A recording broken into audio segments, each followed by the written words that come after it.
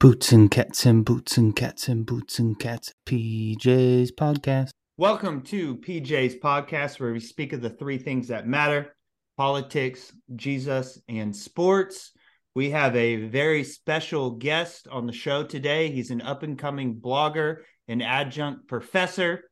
He's also a parkour enthusiast, workout junkie, world traveler.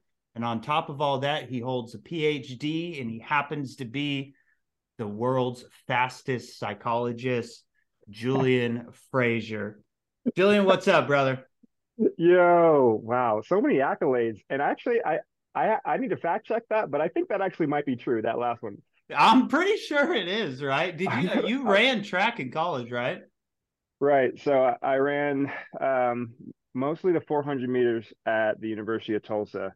And so that was there for 5 years. I redshirted a season.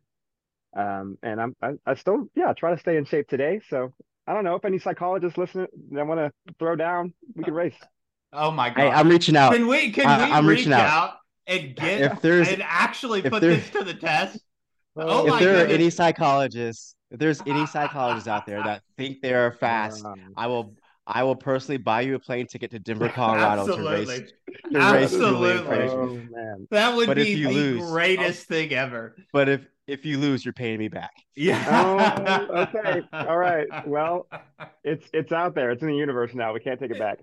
out there. Oh my goodness, that is hilarious. So did you win any We're gonna get some titles or anything? We're gonna get some Jamaican psychologists hit us up. Be like, Rasta man, I can outrun the Julian Frazier man. Let him see. I was just thinking of the United States. I didn't even think internationally. There has to be at least one challenger somewhere out there. Oh no, we're putting this out. We're an open invitation for any psychologist out there. Yeah, we said world's fastest psychologist. We didn't say America's fastest psychologist. We said world. We already put you on a pedestal, Julian. All right. Well, hey, I'll try to live up to that expectation. I'm sweating a little bit. The comment section is open. Wow. While I was at the University of Tulsa, I think that our 4x4 indoor set a school record. It was also the first time in like 8 years that we were able to win conference, and that was kind of a combined sort of team effort, right? So at the time, CUSA, the conference, had like two of the smallest schools, including like the University of Tulsa and like SMU, and then like the University of Houston. And so the comparison between just the number of people they could just put on the field where it was entirely different. So it was a little bit of a David and Goliath situation, but that felt real good. That's awesome. Did you go ahead? Oh, do you still hold the high school records, or have they been beaten? Oh, no, I still have, I think, 6 high school records. I think one of them was beaten, but by like 0.01 or something like that. But yeah, could have been a clocking issue, right? Yeah, Gonna contest it was wind dated. Yeah. And to be fair, Ruben, I never ran track, so that's the only reason why he has 6 records. Mm-hmm. Okay. I'm gonna fly you down there, Monty. Yeah, no. We're gonna have a brother track session. I'll even fly my brother down there because I'm sure he can keep up too. So we're gonna have a Mitchell and Frazier track meet. Oh, but we're not gonna combine scores because I'm god awful slow. So it's winner take all. No combining here. I don't think my brother would agree to that either. Oh, you don't want that Frazier work. We had a divide and conquer strategy. So Monty took football, and I think by the time I got there, they were my parents were like, "No, you're not allowed to play." I was too small. Yeah. Oh wait, you're bigger than Monty though. How does that work? I'm bigger than now. Back then, I was scrawny. I put on all of this after after I finished track and field. Yeah. Wow. Yeah, that's funny. He's massive now. He's a rock. I know. I'd like to see you guys wrestle. See, who's winning the wrestling match between you two? I'll kick him in the balls and run away. I got a lot of injuries now. That hip, you got a hip issue. That You hip. know what to go for, Yeah. Mont. Yeah. I know where to. I'll work that hip, but Mm-hmm. he's got me on. He's got me on that one. Well, Yeah. Julian, you're a practicing psychologist in Colorado, right? Yeah. What's So what's yeah, the what's the overall feel for? Oh, is there something you specialize in, like sure. men, children? Yeah. So what's really interesting about private practice is you kind of put your kind of marketing, flags in different places. Like Psychology Today is a pretty common one. And then folks like tend to seek you out. So I am kind of a general practitioner in terms of my ability to work with the whole spectrum of like non-psychotic disorders. So if like someone came in and they're like, yeah, I'm like seeing things and hearing things, like a private practice setting may not be appropriate for that individual. They might need a little bit more care than what I can provide, once a week or whatever. But to that end, a lot of folks kind of seek you out based off of things about you. And so I'm a Black man, and I might be like one of the only Black male psychologists in, Denver, the Denver metro area. And so I just have a disproportionate amount of, people of color, of men in particular. And so the folks that seek you out, you tend to build a little bit more expertise in working with and working within. So, yeah. You're So definitely you're the fastest psychologist in Denver, then, or Colorado. Yeah, absolutely. I had two other guys, I think one, you can and they claim both that moved. one. Mm-hmm. So you're your clients are majority Black males, right? Um, I have a number of men, a number of small business owners, a few folks who reach out based off of like performance-based things at work or in sports. And then I probably do have a disproportionate amount of Black men. Yeah. Yeah. So what's the most common thing that people seek out? Is it just a general overall health and wealth, or is there a reoccurring thing that they're coming to see you for? Sure. Um, so I'll try to avoid the annoying answer that psychologists or experts gives, which is it depends. And so just assume that whenever I answer a question, that the first answer to that question was it depends, and then I'll try to elaborate so that it's not as annoying. Yeah, so I'd say that there's about well, first of all, most people seek help because there's a problem in their life in one way or another, whether it's the way that they're feeling or something at work or something in relationships that they weren't able to solve themselves, right? Because ultimately, if someone has an issue, they're going to go out of their way to try to solve that problem on their own.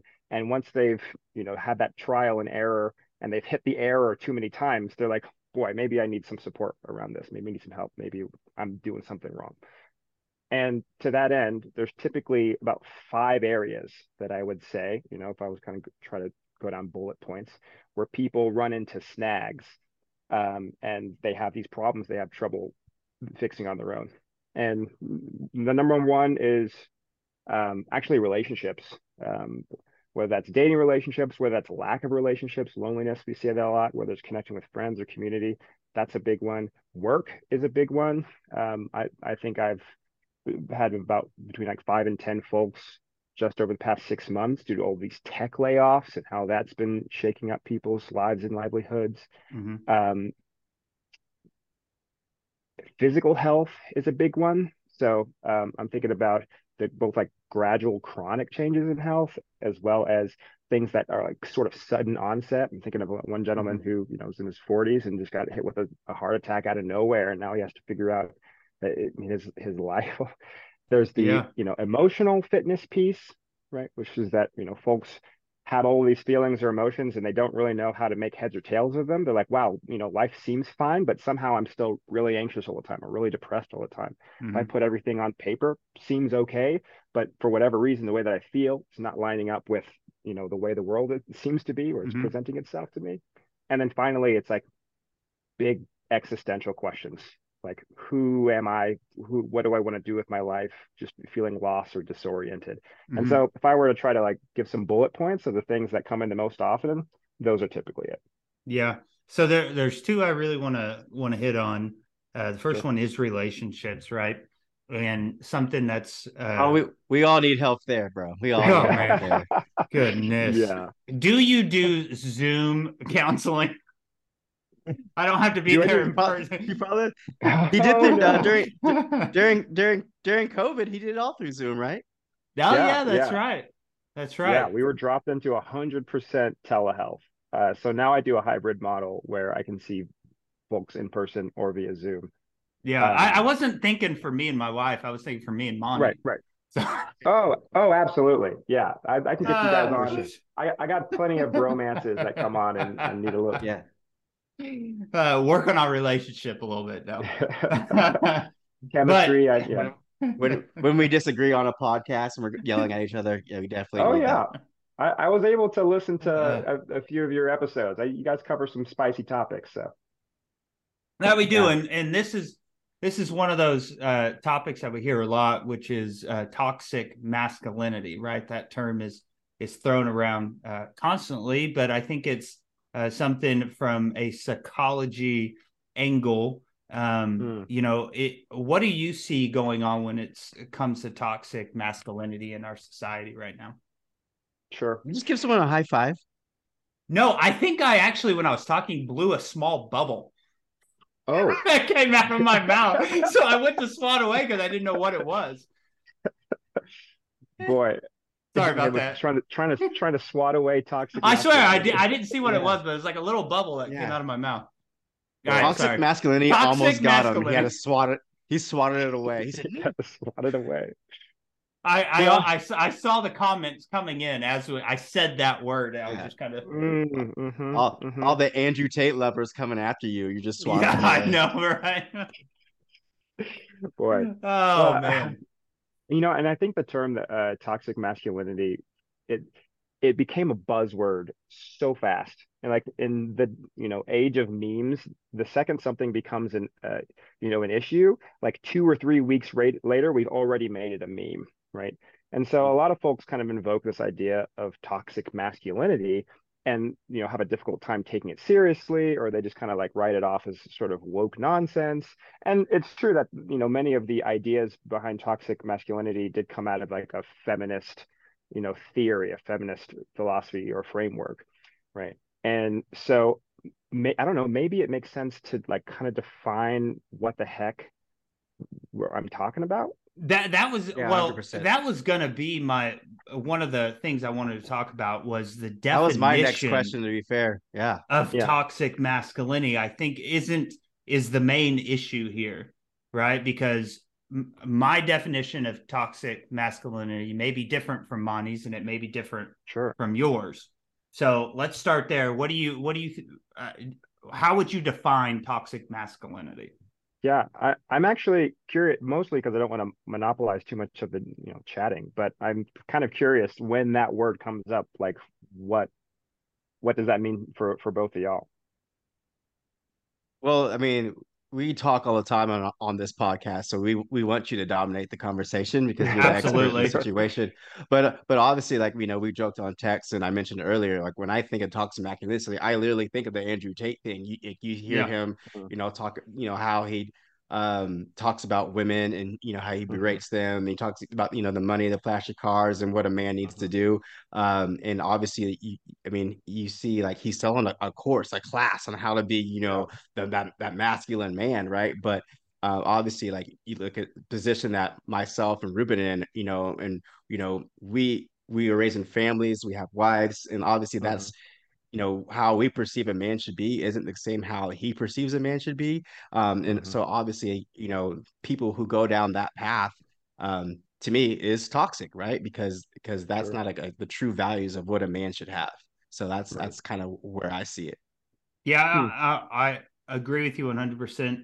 I think it becomes toxic when you are physical with women or treat them like an object, right? Sure. I think Monty hit it on the head. I think Andrew Tate is a great example of somebody who can make good points, right? There's some points that he makes that are correct, but the points that he makes, he uses that to finalize something that is wrong, right? Sure. So he can make a good point, but he uses that point and takes it way, way too far, right? So that's what I would say. Somebody who treats women physically or treats them like an object or takes, overly ownership of women is toxic to me. So, or thinks that women are less or men are superior. Yeah, because I don't know if you heard this one, Julian, but we had a talk over masculinity, and we have our own definitions about like being the head of the household or taking care of your family, being a good husband, these things, that like, if 9/11 happened again, who are the people who are going to stand up, and help, America get back on its feet, right? That kind of thing, right? And so like there's a definition there that, there is a definition of masculinity, but there obviously there's a point where it does become or can become toxic. Absolutely. Sure, absolutely.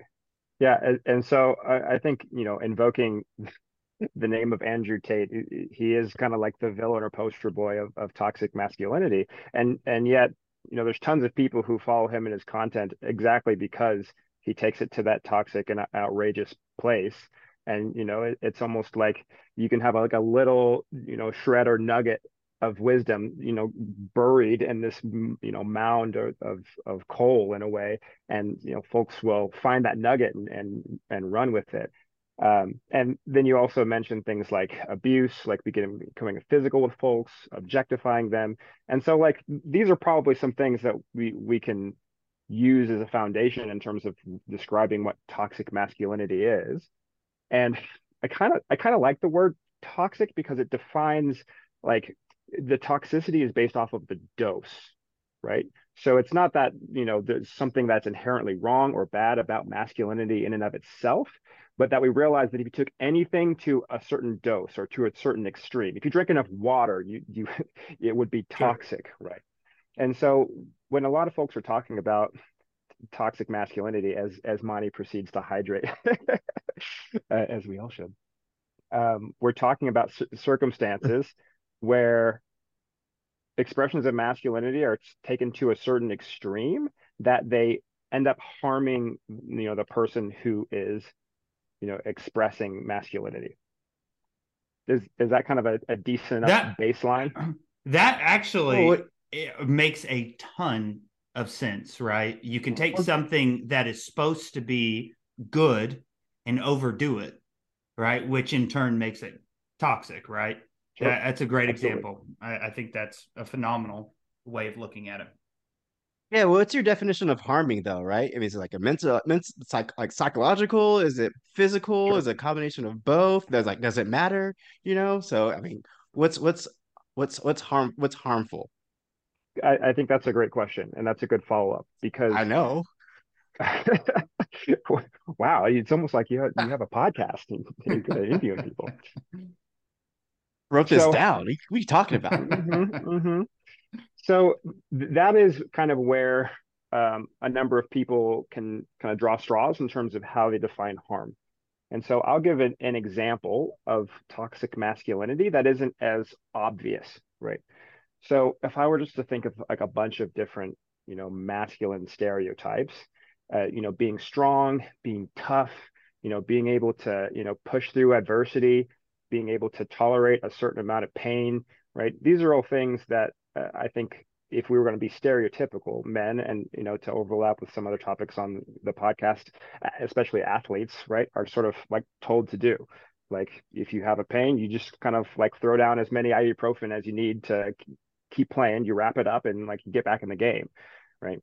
And so what happens, maybe I'll use, athletes first, and then we can extrapolate broader than that, is that folks listen to that voice in their head that says, in order to be a man, I need to be strong. I need to be tough.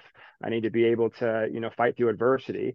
And what happens is that folks end up burning out or they end up getting injured or hurt, right? Which could have been avoidable if instead of listening to the voice in their head saying, oh, I have to be manly, I have to be masculine, I have to be strong, I need to push through this, they said, maybe this is actually the time that I cool my jets and sit back, right?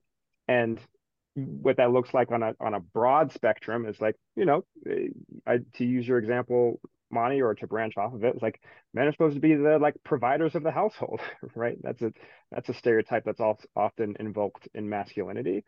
And at the same time, there's plenty of people, working themselves to the bone, like doing things that they don't like, that they hate, because they feel like if I'm not working a job, if I'm not bringing in, more money than my wife, if I'm not providing, then I'm not of a person of worth. And so you'll see people who are really burnt out, depressed, anxious about their work, about their job, because they've prioritized, say, this idea in their mind of being a provider over like being a holistic person. And so I could rattle off a number of different examples, but it's like, in the long term, is it like more harmful for people to try to chase these masculine ideals or to like try to be who they are authentically?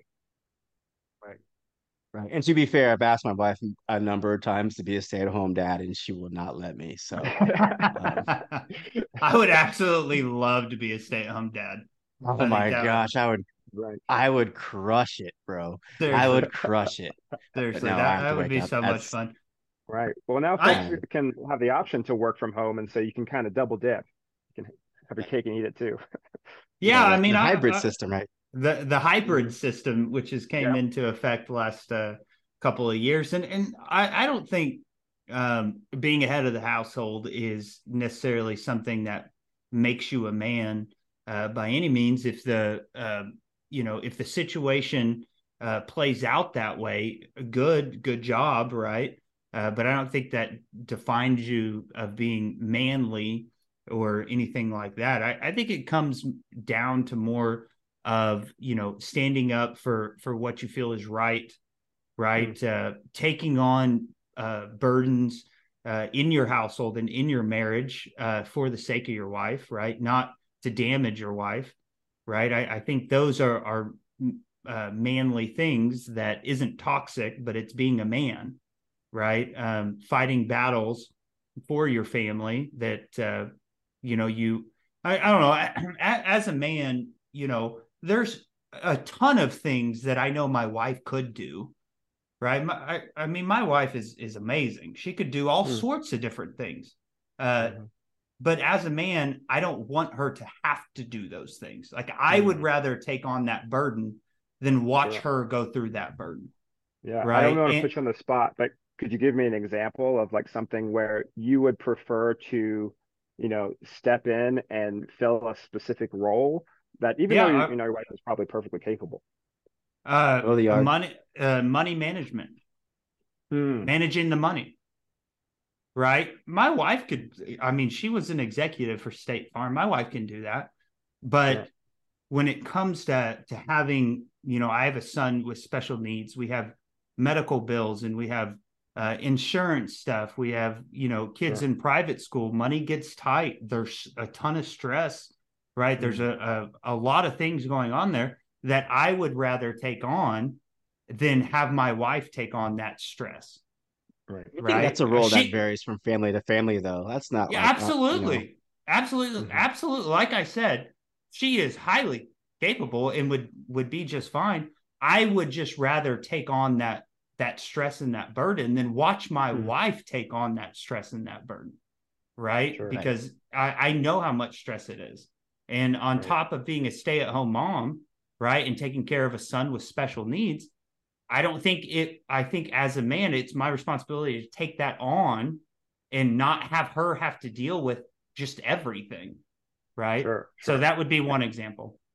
Right. And I want to emphasize that like one way that I might interpret that is like, that is one way that you could potentially express masculinity, right? Yeah. That it's not to say that men should be the people who are, the accountants of the household and, like period, end of statement. But rather that in this situation, the way that you choose to express masculinity is through like finances and being the person who's taking charge in that situation.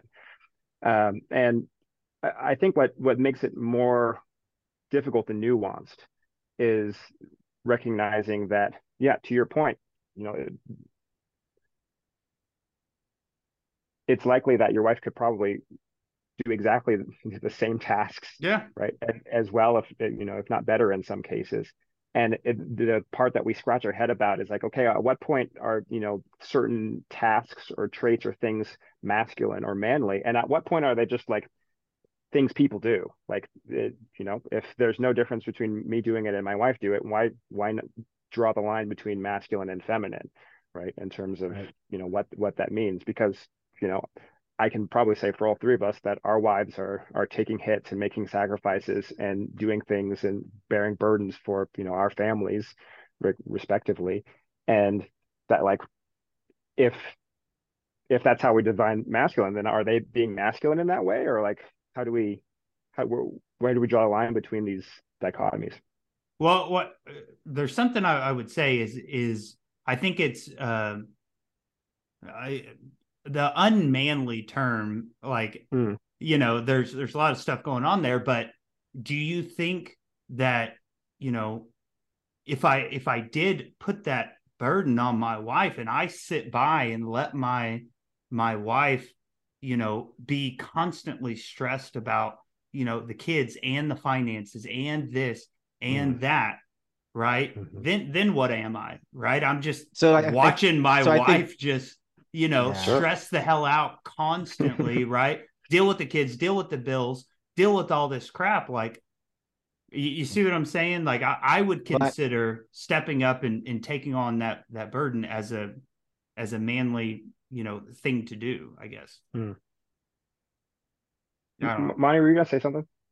Oh, no. I was gonna say, just to Ruben's point, like, obviously with the stress, and like I'm sure you've seen this, right? That comes with the stress, and that comes, the depression, the anxiety, all that stuff that starts to like tumble and snowball, right? And it becomes like a bigger thing, where you might need, and you're right, it doesn't have to have a definition of masculine and feminine or whatever. It's just the family dichotomy, right? Of like, hey, let me help you, and that to take something off your plate, so you're in a better mood, so you're happy, and something, and I can do it, So, I definitely I see that going both ways. Yeah, absolutely. But what I'm thinking about in terms of like the stress, just the load of living and, living within a partnership, within a marriage, is that like there are some egalitarian lines that folks can draw, right? It's not like I don't do the dishes and the laundry because I'm a man and those aren't things that I do. It's like if my wife, she works, in as an art director at an ad agency, and they kind of work in bursts, right? So they get a job, and then she'll be really busy for 3 or 4 days. And like over those 3 or 4 days periods, like I'll pick up the slack more. I will, step in and do some of the, chores around the house that typically I don't do, right? And vice versa, right? There's times where things are slow for her and she'll pick up more of the slack, right? And so it's way more dynamic than to say that people fall into very specific roles. And I think that where people, get in trouble is when they put, trying to live up to a certain ideal or standard, or like fall into a specific role over, just, living with the authentic dynamic of a relationship, that it can become toxic.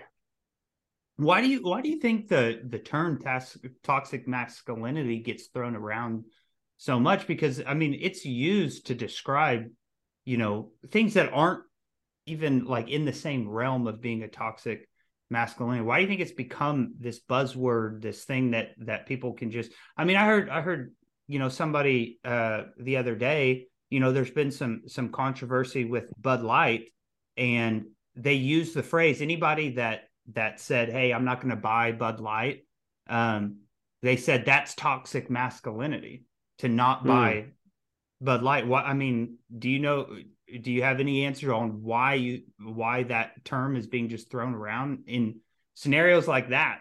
Like, I don't think there's that term shouldn't even be in that conversation, in my opinion. Sure. I think that it is, again, trying to define in rigid terms what like Ben can or can't do, or should or shouldn't do, based off of like a certain societal standard. So I'll actually zoom out a little bit, if you don't mind, and like look at some, bigger statistics. And we know that like if we just look at, morbidity and mortality, so like when folks typically die on average, like men have a shorter lifespan than women, right? And we scratch our head around that because like when there's gaps like that, when things are unequal, we ask ourselves like, well, why is that the case? Right. And there's probably a lot of different explanations that you can come up with, but a number of that involves this expectation that like that most construction workers are men. Like Sure. most individuals doing high stress, high risk jobs are men. And part of that is a societal, military or men, right? And some of that is a societal standard, which says that like men should be the ones putting themselves in harm's way. And if we like looked at what that, proceeds in the precipitates in the data, excuse me, over time, is that like when we tell men to put themselves in harm's way more often, they do. And then they end up dying sooner. And, that's not funny, but it's to say like, oh, well, if there is a gap and, a health disparity that doesn't, favor men, then that's both in mental and physical health. Then how do we address that? And then maybe that's by saying, oh, well, maybe we shouldn't be saying that men are the ones which should be on the front lines of a number of these things exclusively, or at the very least, not making the expectation that men's roles are to be the ones that sacrifice themselves for society, at least if we're trying to have folks live happier and healthier lives. Sure. So we're getting hold on. Okay. Go ahead. Go ahead. Yeah. Go ahead. Go ahead. Real quick, because kind of off topic, but obviously like with like the feminism movement and like the women saying we're equal to men, we can do what men do, blah blah blah blah. Do you see that gap decreasing or getting closer together as far as like the death rate? I would like to say that is the case. I don't know that it is. Okay. Yeah. Go ahead. I think that's the idea of feminism in some ways is trying to make things more equal across the board.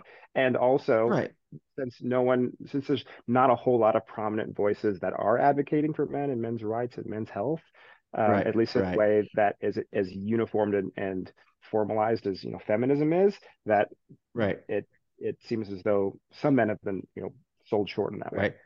Well, when you see like, they're like, oh, I can be a construction worker. Oh, I can go into the military, right? So now they're taking on the same risks as, society would push onto a man, correct? Right. So in theory, if they're taking these same risks that used to be, a men's role in society, then you would think that age gap of, how long a male or female lives would get closer. Sure. I mean, you would think that. I mean, and the reality is that, most of the higher risk jobs are still in that ways done by men. Right. Or men are just dumber, like they just have knee surgery and they try to play 18 rounds of golf. I mean, it happens. Well, I won't disagree with you that men are stupider than we do a lot dumber stuff. But I think we're getting into a territory of when you say that yes, women can be firefighters, yes, women can be cops, yes, women can be soldiers, yes, all these different things, but you're now getting in a territory where like when you say that, my first reaction is I don't want more women dying.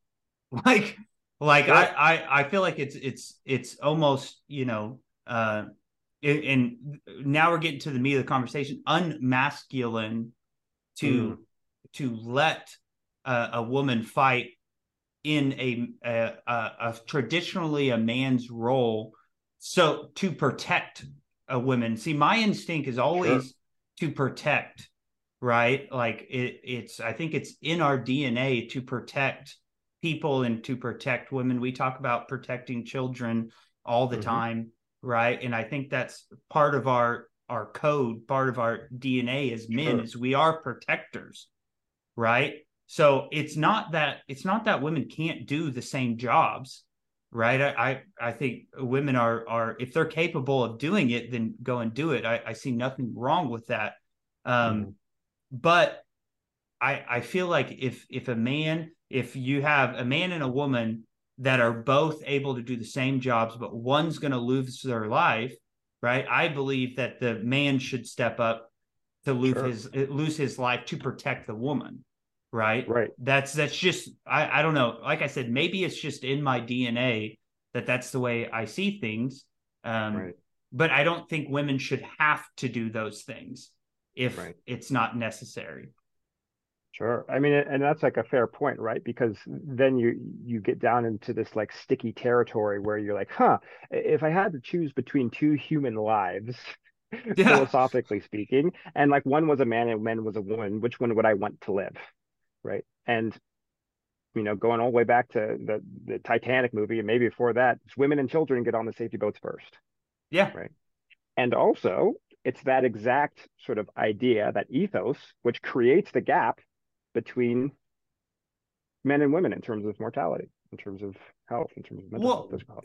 Do you think that their ability to bear children, because that's it for me, right? I don't have the ability to bear children, right? If I die, it's if my wife stays, she can still, have children with another man and have children and grow, right?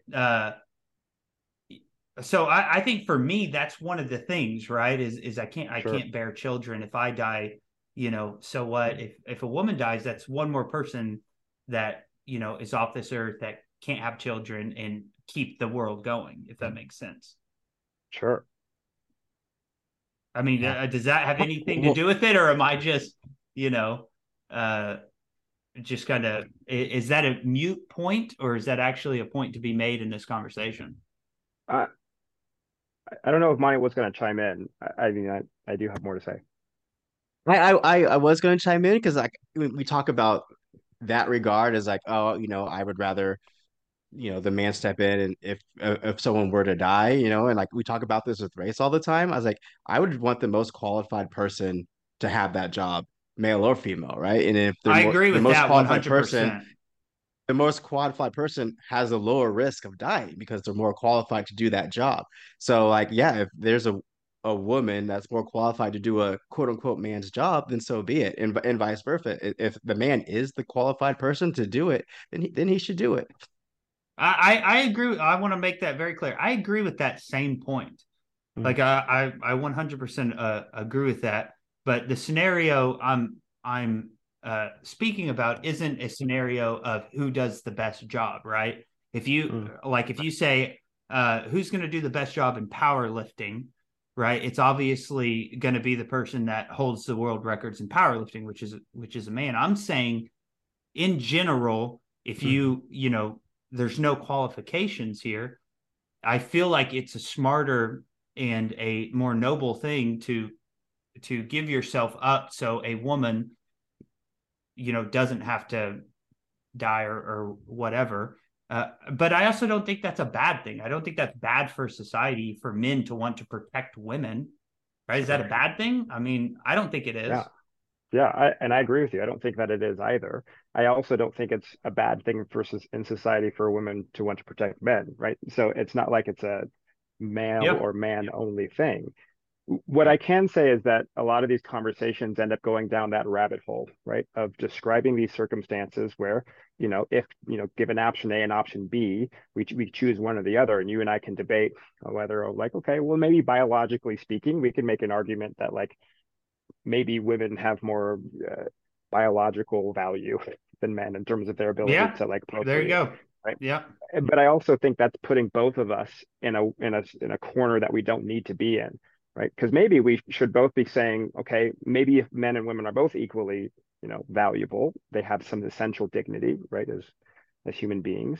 And what we should be focusing on is like not how to like put more women in danger or or whatever to make things equal, but like, okay, like how do we make these work environments safer for everyone, right? How do we make it so that things like construction sites aren't dangerous, right? Because they're using a lot of these heavy machineries. It's not like men do construction because men carry big things. Like, no, the big things are being carried by machines and the things that actually put them into place, and anyone can use those machines, right? So it's saying, okay, we're looking at the equation from the perspective that only the people in the circumstance can be changed. And I'm saying, why don't we change the circumstance? Why don't we put people in situations where neither men or women have to be in danger, right? And you can see that a lot of the innovations that folks are making are trying to do that. They're trying to even the playing field by making environments safe, inclusive, amenable to folks, no matter your gender or sex. Well, I think it's also just I feel like men, like in their, are more prone to do hard labor, right? And I mean, there's been multiple studies that show that men are more, lean more towards that, where women are more towards caring, like nurse. There's a reason that most nurses are women. It's not because men can't be nurses. It's just women, Sure. like that field more, more than men. But I've got a couple more questions for you. The first one is, give me your overall stance on Andrew Tate. I am probably honestly not qualified to give you an overall. Oh, stop! Stance. Did you have the qualifications? I mean, I'm going to go back to it depends, but I think that there's a lot of folks whose celebrity, whose name becomes this brand, becomes this idea that is like inflated above and beyond like the quality of the person themselves.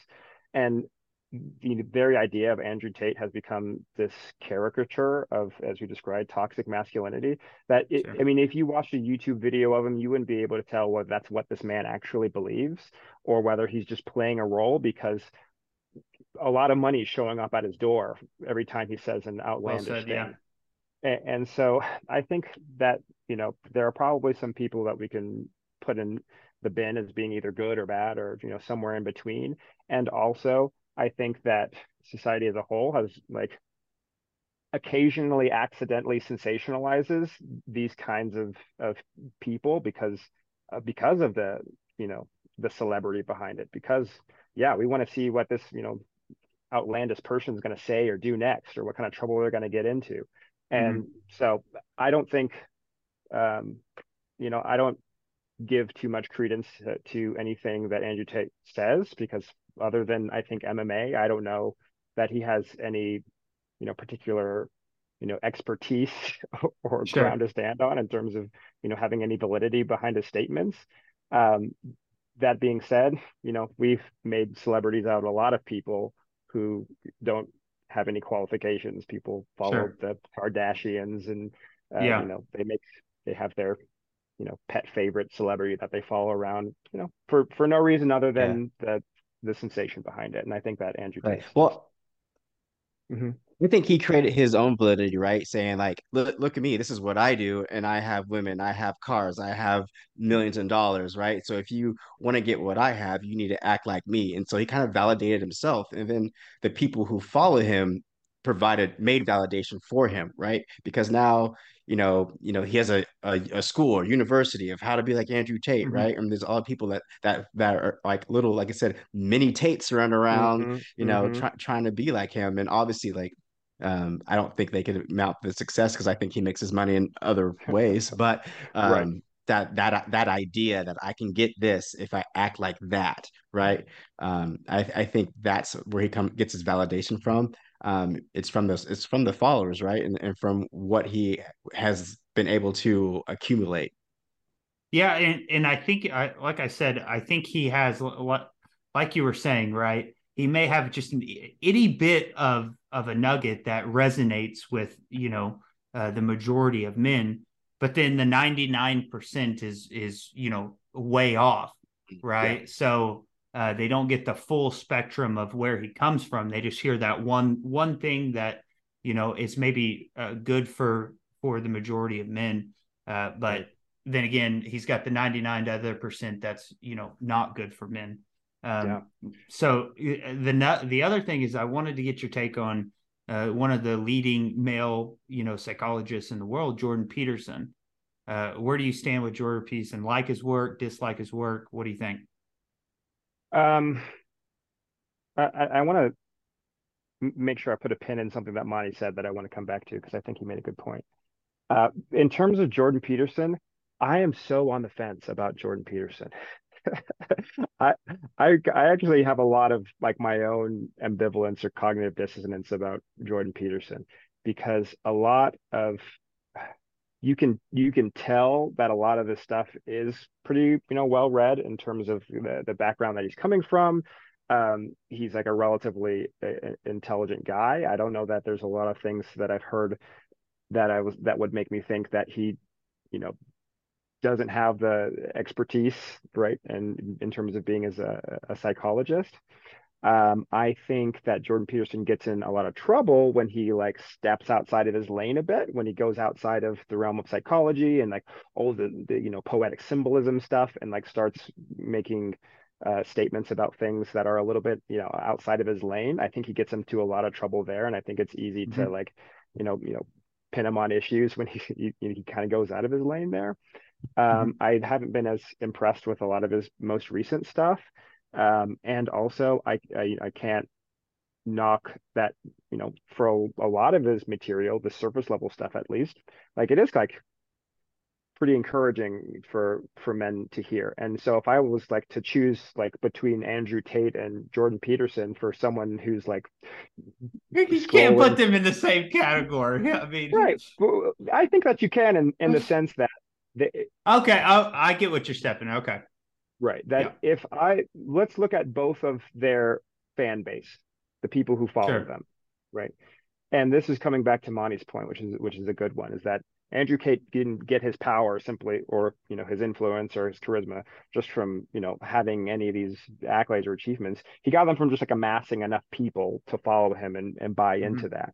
And it's like, how do we find ourselves in a position where enough people are willing to, follow someone who is like mostly inflammatory, like occasionally tolerable?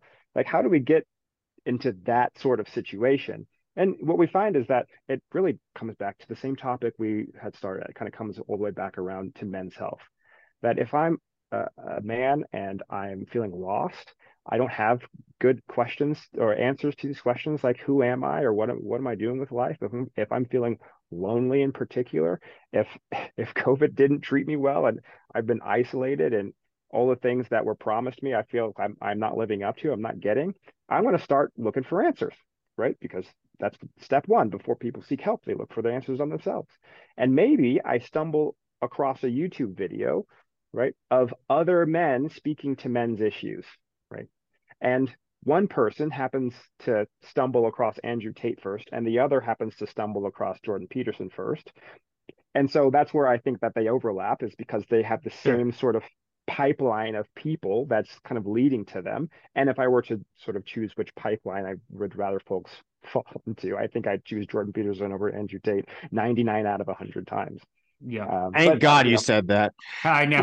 That was a good build up for that question. Because like I follow Jordan Peterson. I've read his books, right?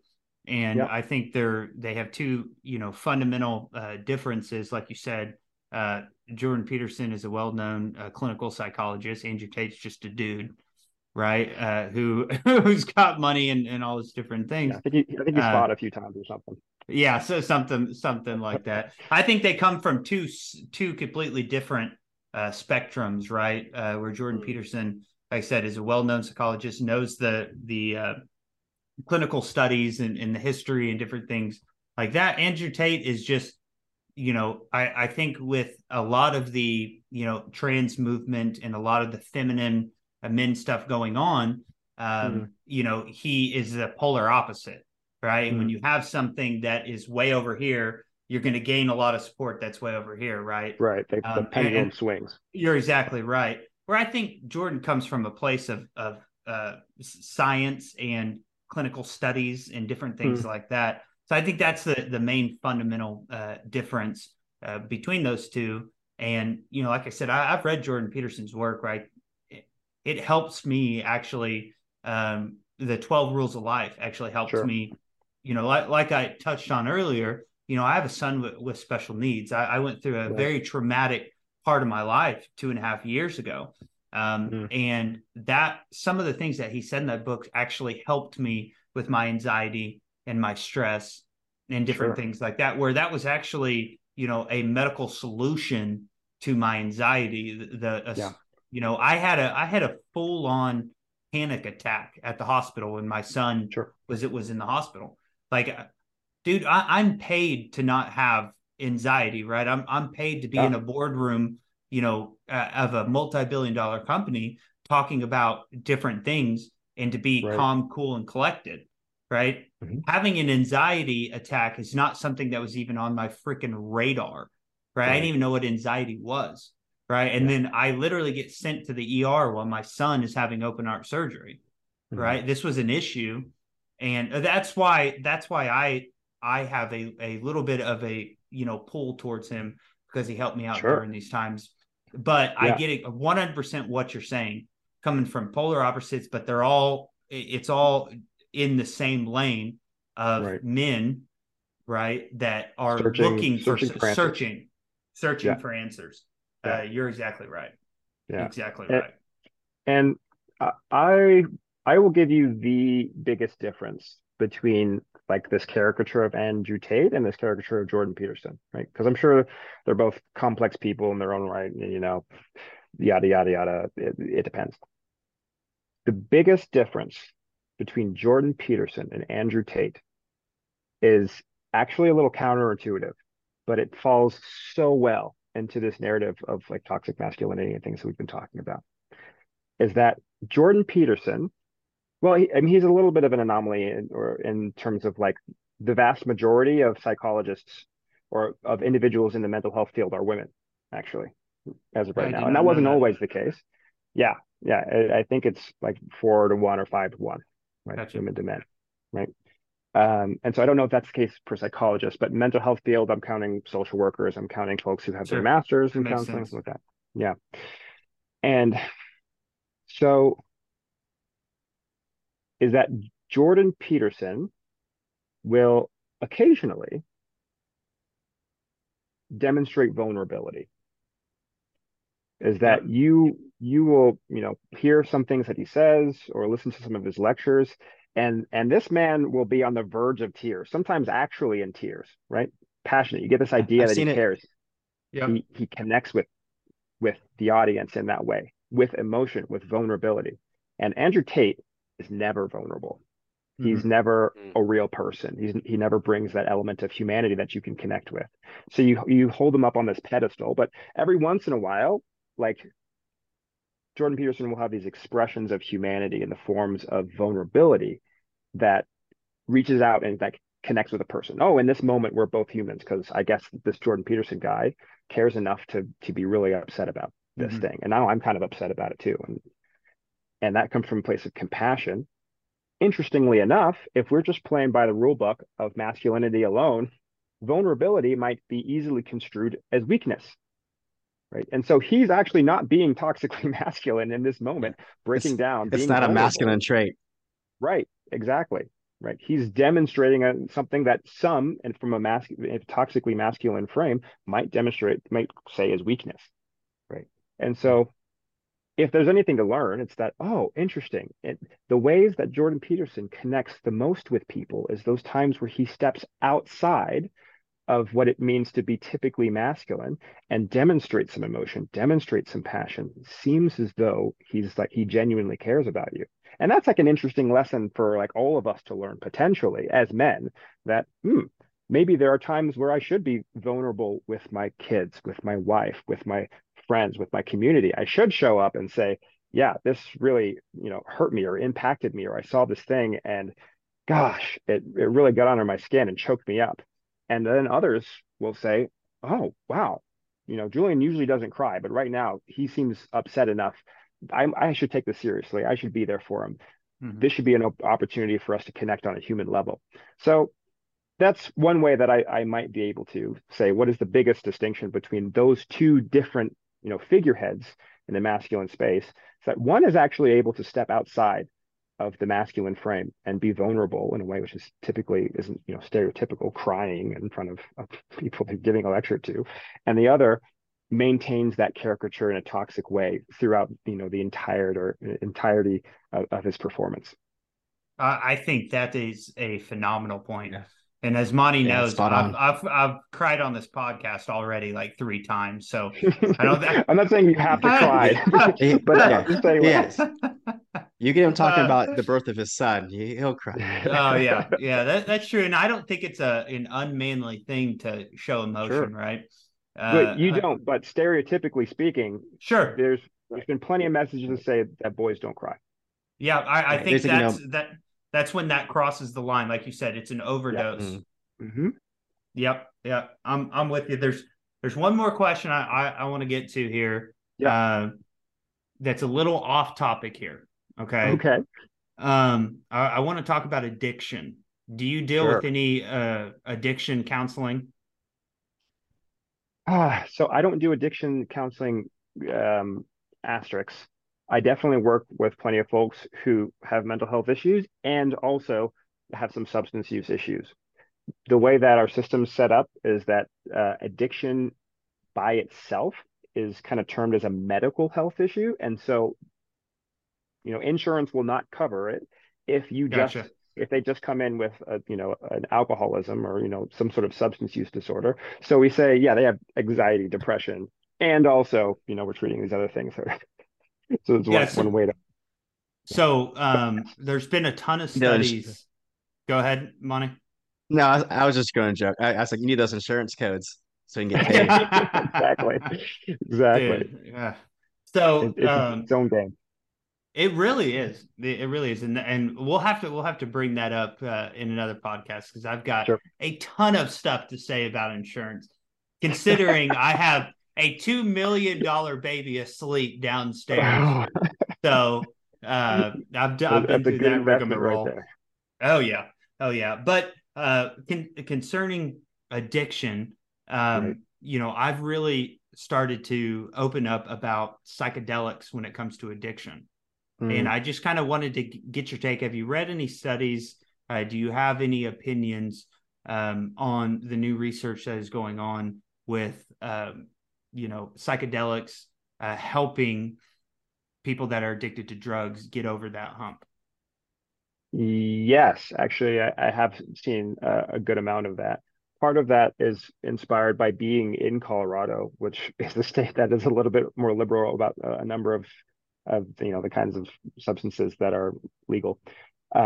So some of the ones that I've seen the most evidence for, one of which was I've never really banned, but is still heavily controlled, is ketamine. I've also seen two others, which the first is psilocybin, so mushrooms, which is like a psychedelic that people talk about a lot. And the other is MDMA, which is like the active ingredient in a drug called ecstasy or Molly, right? I guess it was pretty big in the 80s. And what they've looked at is, in controlled trials through, places like Johns Hopkins. So there aren't people doing this right now, but, they've been doing a series of trials. They've been looking at everything from trauma to addiction and a number of other situations where we can think of like addiction as like the gradual narrowing of things which like bring you joy or satisfaction, to the degree where only like a single, substance or experience, makes one feel alive, and like all of your biological imperatives are lined up with getting that one thing. So when a person has a strong craving for a drug, suddenly all of the things which are, typically wouldn't make sense, like crime and, hurting others to get what you want, they become viable options, right? They make sense in that moment. And then the person uses and have this crash of guilt because, oh my gosh, what came over me? What they found with some of these substances is it seems like it's able to break up these really rigid patterns in a person's mind enough so that now they can, instead of all of their attention being focused around a specific experience or substance, suddenly they can start exploring other options again mentally. And some folks have seen relatively like quick reductions in things like addiction, and in the case of addiction, sometimes without relapse. So this isn't something that people are doing right now. There's like probably not any protocols for it to become public, and if it was, I'm sure that it would be very heavily controlled. But some of the initial studies are looking promising.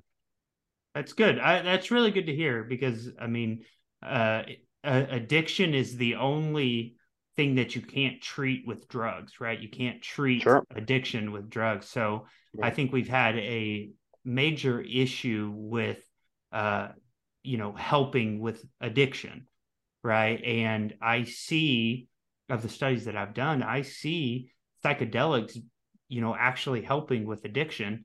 I come from a spiritual viewpoint on that, right? Sure. There's a ton of spiritual encounters that happen with psychedelics that necessarily wouldn't happen with people that are addicted to drugs, right? But you get them in that type of realm, they can have a spiritual encounter, right? The problem is when you get into that realm as a Christian, right? It's met with all sorts of, is it Christian, right? Is this, blah, blah, blah. You know what I mean? You're met with a lot of negative connotations that come with this, but overall, right, I think it's something that we need to investigate when it comes to addiction issues.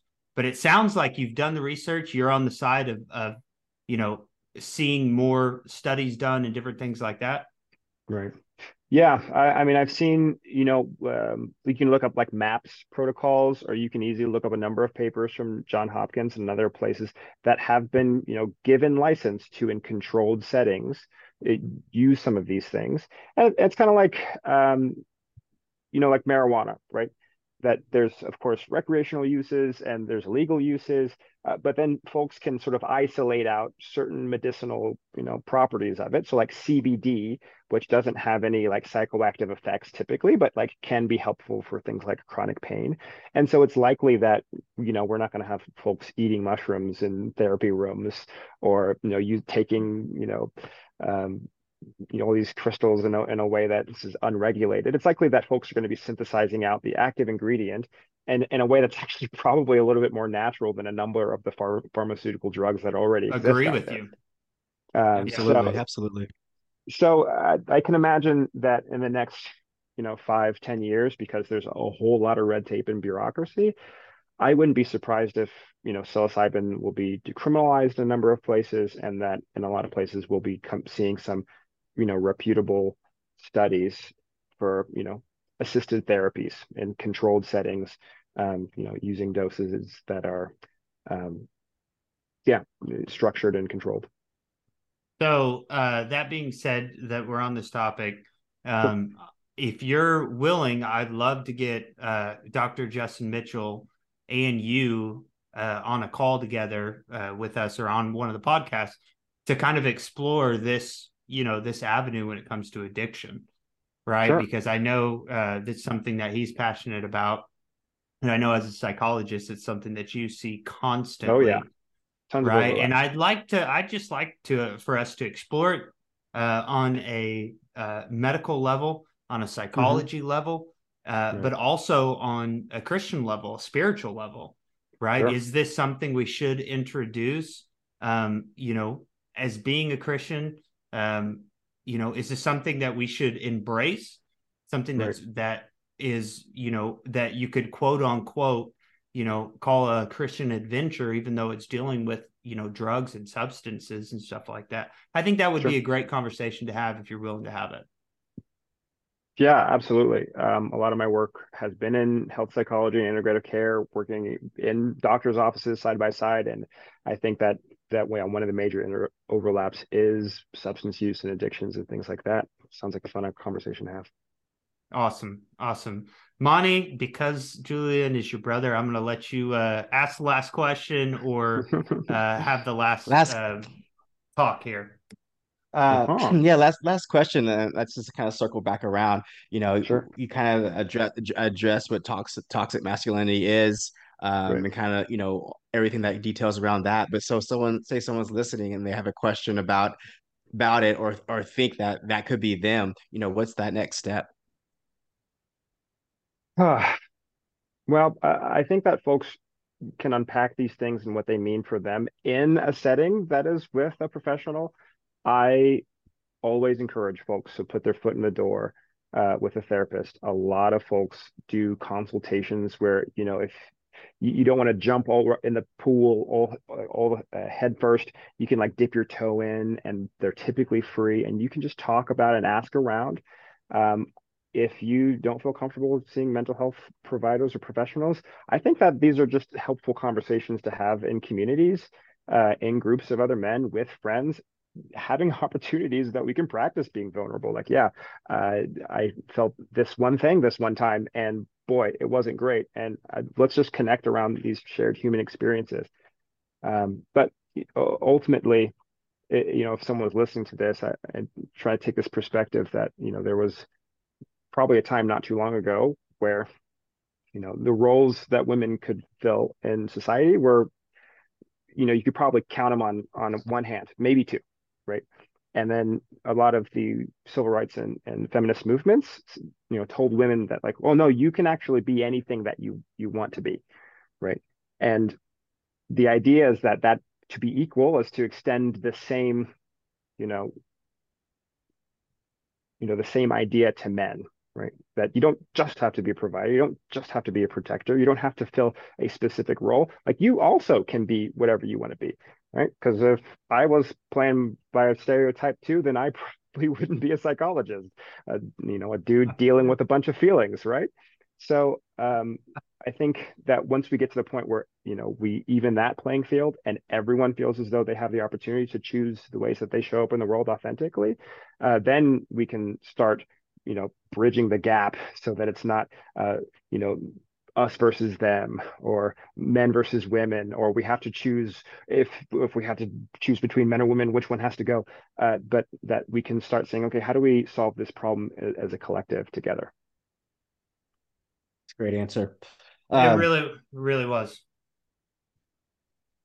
Thanks go for ahead. agreeing, Ruben. Yeah, that's all I have to say. Yes, yeah. Go ahead. No, I mean, no, that was it. I mean, you wrapped it up. Obviously, I think this is something we could probably talk for another hour, but I know your time is valuable. So we'd hope that you come back. Obviously, we didn't even get to the fact that you're in the middle of writing a book right now, right? Mm-hmm. It's fitness. It's about fitness psychology. So we definitely need to come bring you back, and we can kind of discuss fitness psychology and maybe how you can help Ruben's golf game a little bit by kind of getting into his head. Dude, I could use it for sure. Absolutely, for sure. Well, first we'll just let you heal first. How's that? Yeah. That's well, I have to get through healing without tearing it again because I'm overdoing it. Well, don't be toxically masculine, and maybe you'll have time. Wrap it up. Take some pain pills. Get on the course. There you go. Rub some dirt on it. Let's go. But I mean, obviously, all three of us were athletes at one time, right? And so we have all struggled with form, right, and getting the best out of like our bodies and stuff like that.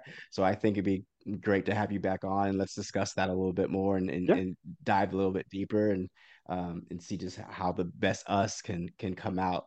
Absolutely. I think that's very cool. I know you're out there in the socials, man. You want to give any of your social stuff out?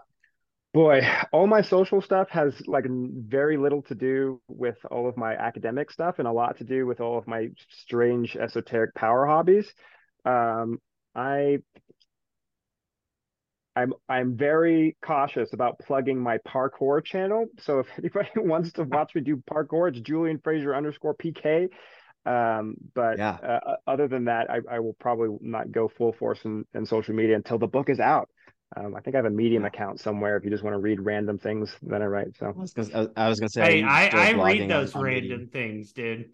Okay. If you guys do actually want to check out some of the articles that he's written, it's at medium.com or the app Medium. He has a lot of good stuff on there. What's your search for in Medium? Yeah, I think it's, if you just look for Julian Frazier or Julian.Frazier.PH.D or something like that, it'll pop up. Perfect, man. Are you still active? You still active on that? I'm still active on that. Posting about once a week, kind of just by whatever inspires me. I see it between 20 and 30 people a week, and I have to write a note for each of those. So sometimes my fingers are just burnt out. But hopefully we can get you up to 35, 40 people a week, and we can bump you up. There we go. Hey, get on Zoom, dude. You can knock those things out in a hurry, right? That's true. Yeah. Well, hey, brother, I really do appreciate you coming on. Seriously, if you guys want to hear some more thoughts that he has, you can go to Medium. I read his articles. They're very good. And then we're going to have you back on to discuss your upcoming book. And hopefully we can get you and Dr. Mitchell on to talk about psychedelics when it comes to addiction. But Julian, brother, I really do appreciate you coming on. I love you. And anybody that wants to challenge Julian Frazier, psychologist, to a race, you can comment on any of our social media platforms. We will set it up, and we will test him being the world's fastest psychologist. So, Julian, brother, I love you. Thanks for coming on. It was a great conversation. A conversation that's needed. Having some actual psychologist with a PhD to talk about these things is very helpful, and I know we will utilize him more as our podcast grows to get an actual PhD psychologist take on a lot of these things. But I truly enjoyed that conversation. Yeah, no, obviously he's a lot smarter than we are. So obviously, we're not experts in the field. So when we do talk about something and people are like, you don't know what you're talking about, we can be like, oh, now we do because we have a doctor on our side. So it works perfectly. I know. I've got a brother that's a physician. You got a brother that's a psychologist. Is going to be a lot of fun. So that was a great conversation. So, yeah. Let's if you have any bad comments, direct them. If you have any bad comments, direct them to Julian. All right, it's his fault. So, and leave all the good comments to us. God, I hope somebody challenges him, dude. It's gonna be the greatest thing ever. That would be phenomenal. So, but let's roll into a little politics. There's not a ton to cover here. The big headlines right now is Tucker Carlson is no longer with Fox. He left Fox, which was a shock to me. Right. I don't think there was any indication that he was going to leave. There's no reason now. We're just kind of out there just going, what the heck? I read an article today that said that segment that he has is one of the top segment within Fox. He has a ton of views. They put a money value on it. It's about $700 million.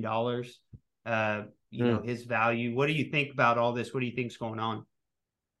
Yeah, I don't know. Obviously, there was a lawsuit, that Fox was drew a blank. But there was a lawsuit. A lot of people said it had to do with that. Dominion voting machines. Right. And Dominion won, right? And so and so a lot of people said it had to do with that because I guess Tucker Carlson was one of the guys that kind of pushed on, the election was rigged and the machines weren't working the way they were supposed to, or they rigged the machines. And so some people blamed it for that reason. But I can tell you he wasn't the only one, and that whole network was pushing it at one time. And so if he's a scapegoat for that, I think that's kind of soft. So I mean, obviously I think it's something else, but right now we don't know.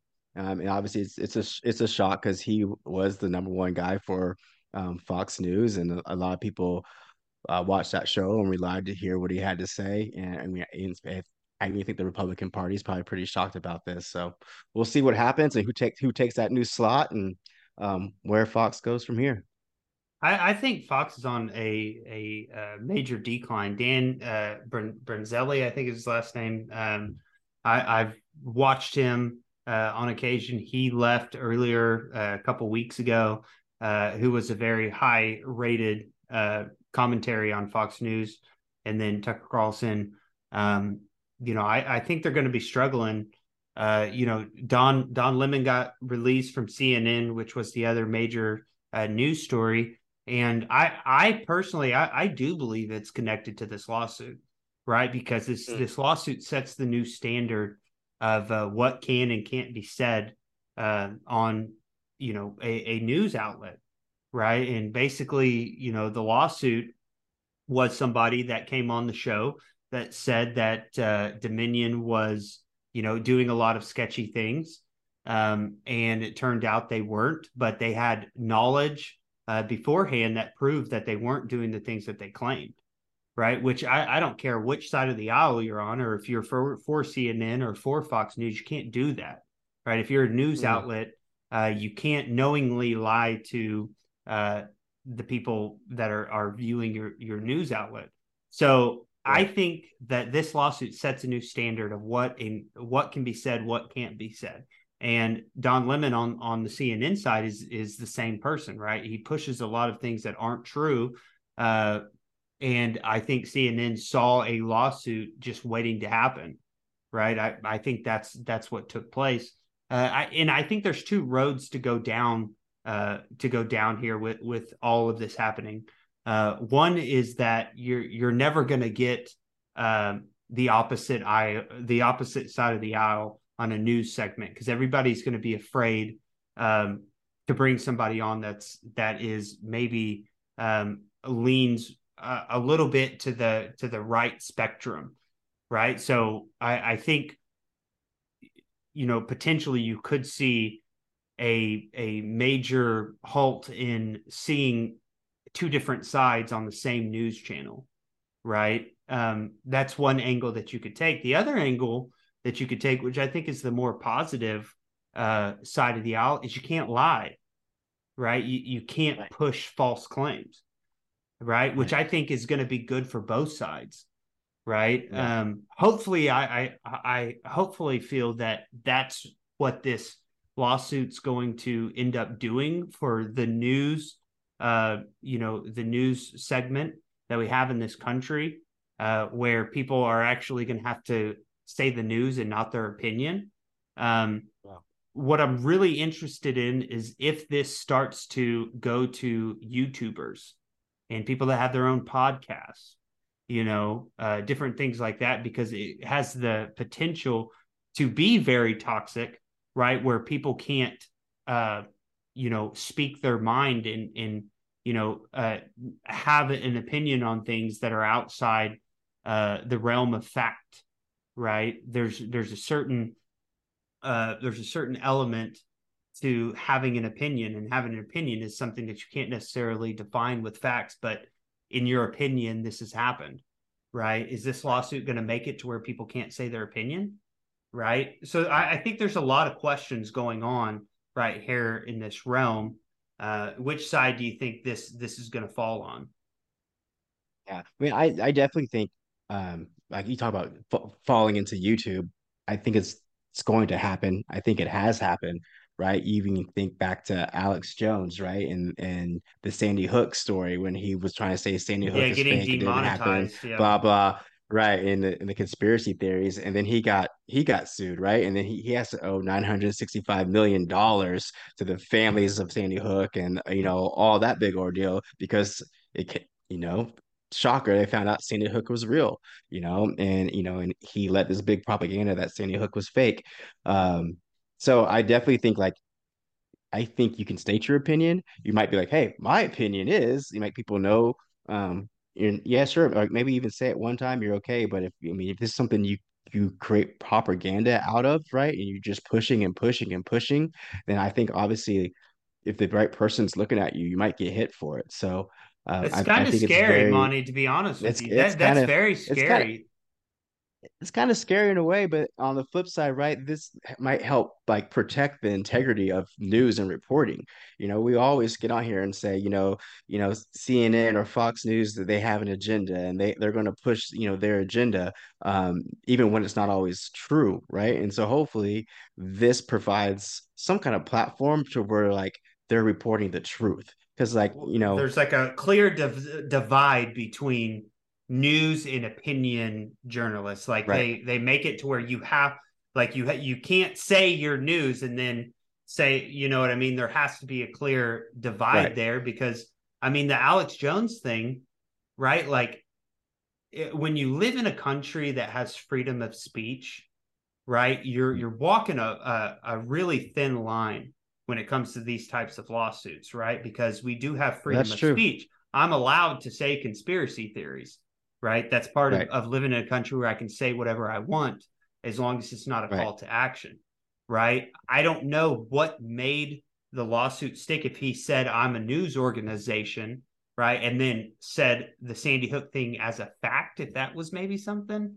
right, All I can hope is that this goes in a direction that makes our country and our news outlets better.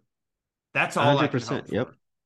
Yep. Right. Yep. I agree. I mean, we've preached it on here. We tell everyone, to do their own homework. Don't just take, the first article they read or the first CNN news report or first Fox News report. Go in there and they take a deep dive and search because we know, the news is going to like tell you their side of the story, what they want you to believe, right? So hopefully this changes that and they actually report news that are the truths, right? So I can sit down, I can listen to a Fox News segment or a CNN segment and be like, that's right, not like, hold on, wait a second. I know my boy Trump didn't say that, Yeah. so so yeah, I hope it just upholds the integrity of news and reporting to a higher standard than what we've been seeing lately.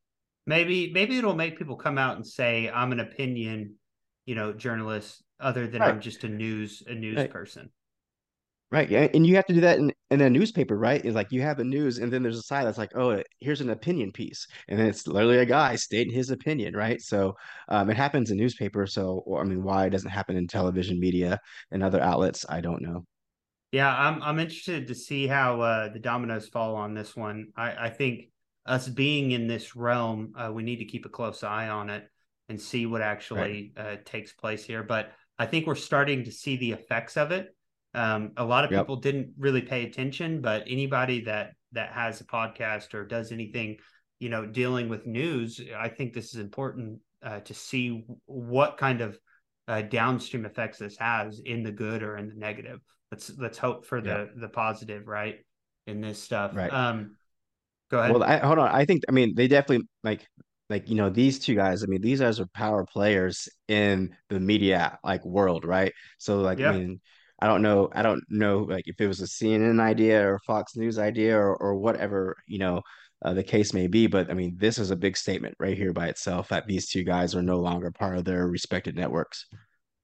Yeah, it really is, and I think they're not the same because Tucker Carlson left, right, where Right. Don Lemon got fired, right. So I think they're two separate things. I think with Tucker Carlson, it may be just a deal where he has enough, enough viewers to have his own thing, just like Dan is doing, right? He's going full time on his own channel, his own podcast, right? He has enough followers. He doesn't need the Fox network to be successful and get his opinion out there. It may be the same with Tucker Carlson, right? He feels like he's got Right. enough following where he can go do his own thing. He's not, attached to the Fox News organization, doesn't need that platform to get his message out. Don Lemon was just let go, right? So I think those are two separate things. Another a potential bad downside effect of this is that Fox News is, it's not owned by a conservative media group, right? It's owned by the mega media groups that are out there right now. Mm. So hopefully it's not, it doesn't matter which side of the aisle you're on. It's always good to have a side that leans to the right, side that leans to the left, so you can kind of figure out what's going on in this type of world. What I would hope is that everybody just reports the damn news and stays out of opinion if you call yourself news, but that's not the world we live in, right? The world we Right. live in is left, right. You read both, and then you kind of come somewhere in the middle, right? There's got to be some middle Right. truths in there. But again, I just hope this works for the good and not for the bad. That's my main thing on this is I hope the dominoes fall where it makes our news media realm better at its job. Yeah, for sure. I totally agree. So the only other news is we did have our embassy in Sudan get evacuated. There's an ongoing war there. They said the U.S. and a couple of the other countries negotiated a 72-hour ceasefire with the ongoing war. I think that this is a terrible look for Joe Biden in the Biden administration to leave. Reported about 19,000 Americans stuck in Sudan as of this moment. on an ongoing war, right? We watched what happened in Afghanistan. I kind of feel like this is just another, another instance of Joe Biden, basically just, leaving Americans in a war-ridden area without any regard, right? How have you seen these articles? What's your opinion on this? Yeah, I haven't actually seen anything concerning this. I was wondering, is this 72-hour ceasefire an attempt to get the people out? It's like, okay, they're going to stop fighting for a couple of days. Let's get them out while we can, right? Is this what is going That's on, or that's what was the basically the purpose behind that? plan. That's basically the plan is yeah, and here's my take on this. You don't give America 72 hours to get out, right? Yeah, Like that's my first thing is you don't give us hours. We as the military might that we have, we say what we're going to do, and if you don't do it, we bomb the hell out of you. Right? Like why are we even yeah, taking like having to negotiate with Saddam armed forces, right? Like and this goes to my overall, foreign plan that Joe Biden has is we just look awfully weak. Like we just look weak, right? I think this doesn't help our look in the foreign policy realm that we're in, yeah, right? I really, it's like you're going to stop firing. We're going to get all of our people out, and if you don't, right, we're just going to come destroy you because we're bigger and better than you. Like in my opinion, that's the way this should go. Not negotiate with terrorists and all these different things. Like I don't think that's a good look for us. But that's what's going on. The people fighting the Sudan armed forces and the rapid support forces are having a war. They said, okay, we'll cease fire for 72 hours to get everybody out. My question is, so what happens when that 72 hours is up and they're still Americans? right. Yeah, Right? I mean Because Joe that's a good Biden question. cannot have another Afghanistan on his hands Right, at all. right. Yeah, I mean, and that's the thing, and hopefully, that administration kind of knows that, they know how that went down, and they know the reception they received from that. I hope they learn from that lesson, and I hope they have a better exit strategy than they did last time. You obviously this time around, you can't blame it on Trump. They blamed it on Trump They'll find a negotiated way. those terms, right? So like obviously this is all on them. You have people there that you need to get them out. They work for the government. They work for you. It is your job to protect them.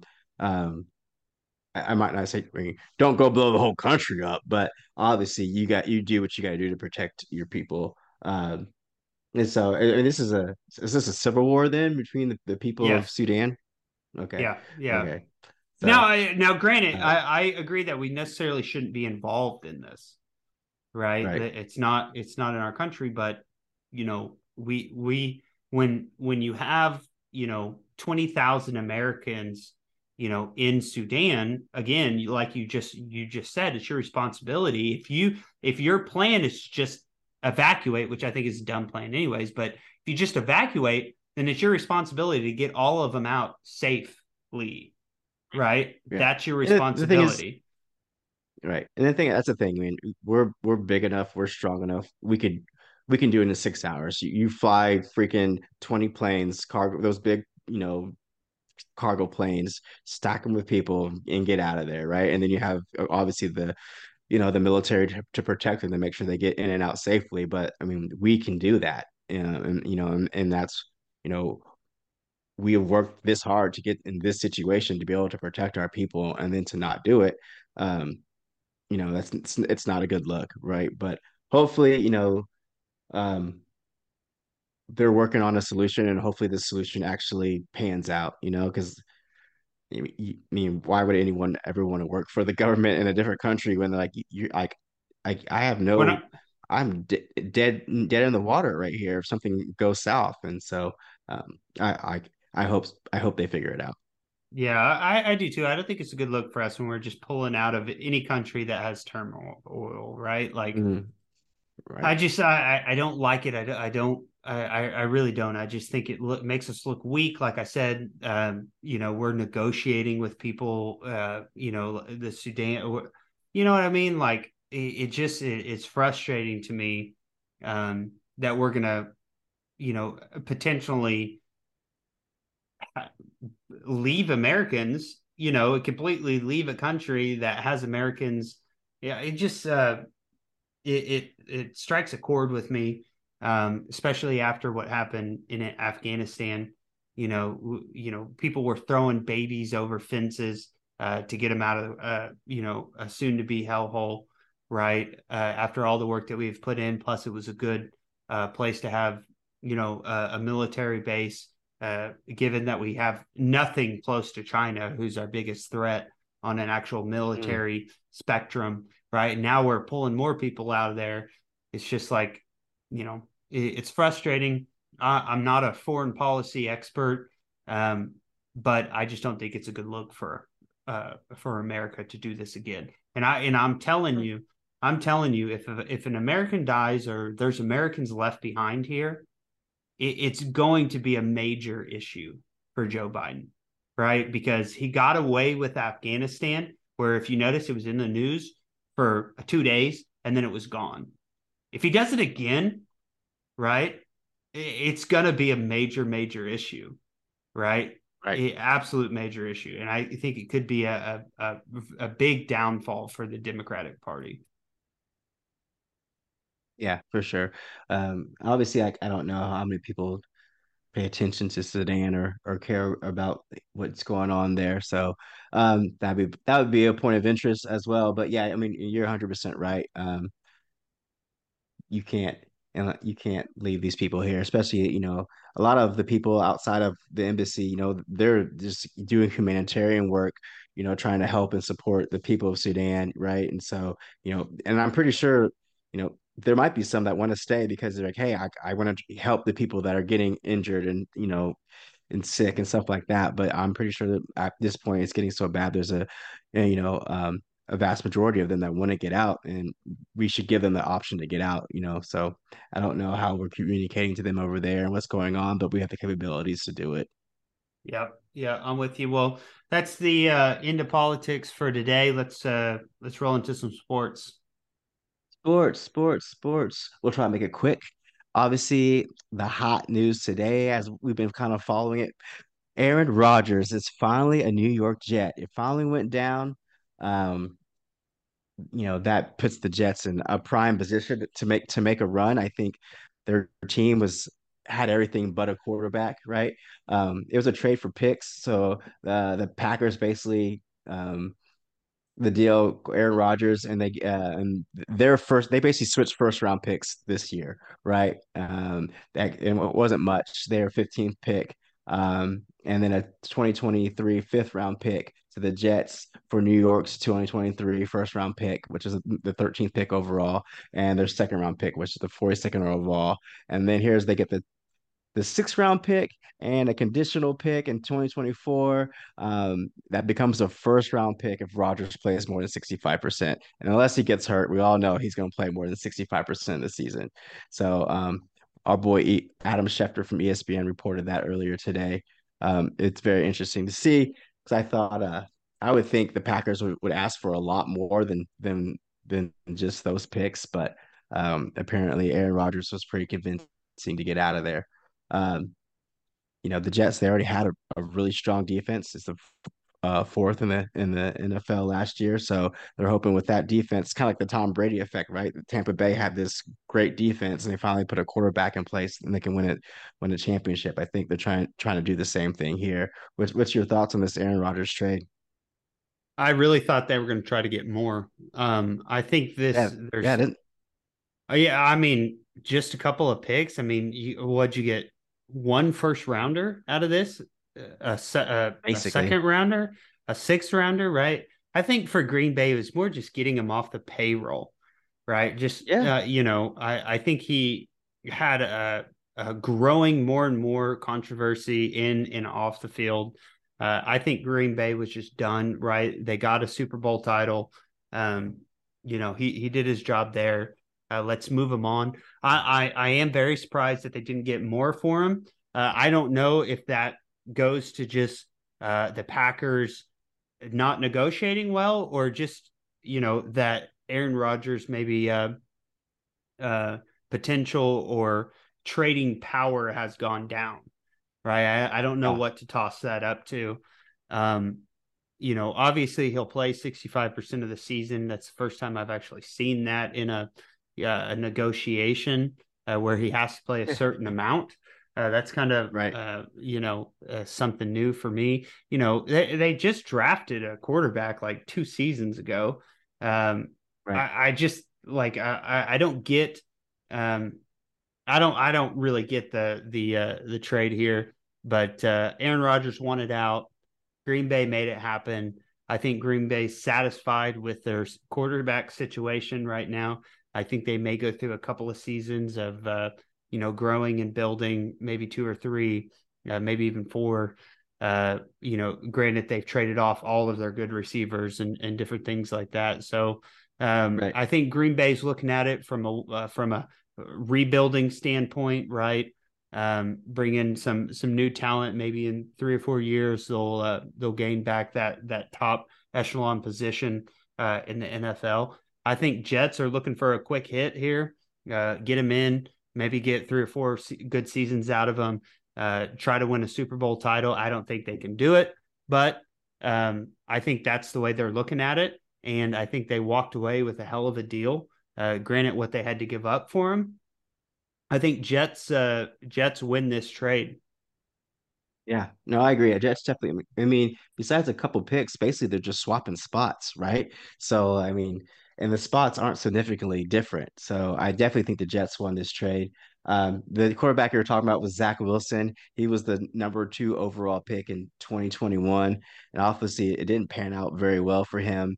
A lot of people were asking what's going to happen to him. Apparently, the Jets say they want to keep him, and they say they hope under Aaron Rodgers he'll actually develop into the player that they were looking for when they drafted him.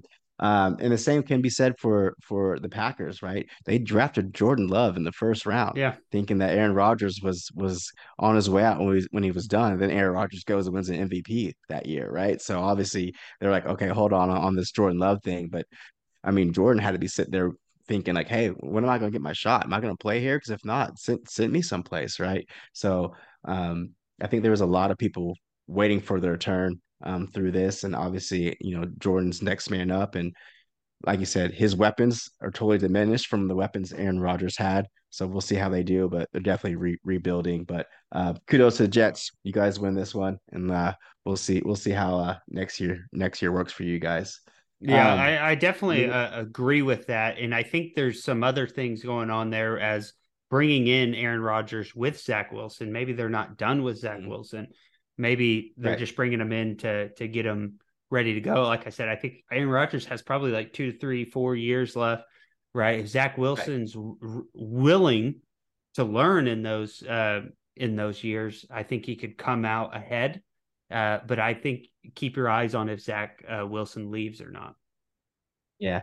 Zach apparently he idolized Aaron Rodgers growing up, right? I mean, Zach's a young guy, so he probably was watching the prime Aaron Rodgers growing up, and that was his idol. So I think if he's willing to sit there and wait and learn, like this could be a great opportunity for him, right? And we all know Aaron Rodgers isn't a long-term solution. So still the Jets like we need a guy, right? When Aaron Rodgers is gone. So hopefully long term this could really pan out in their favor if Zach Wilson's willing to sit and just chill for a little bit.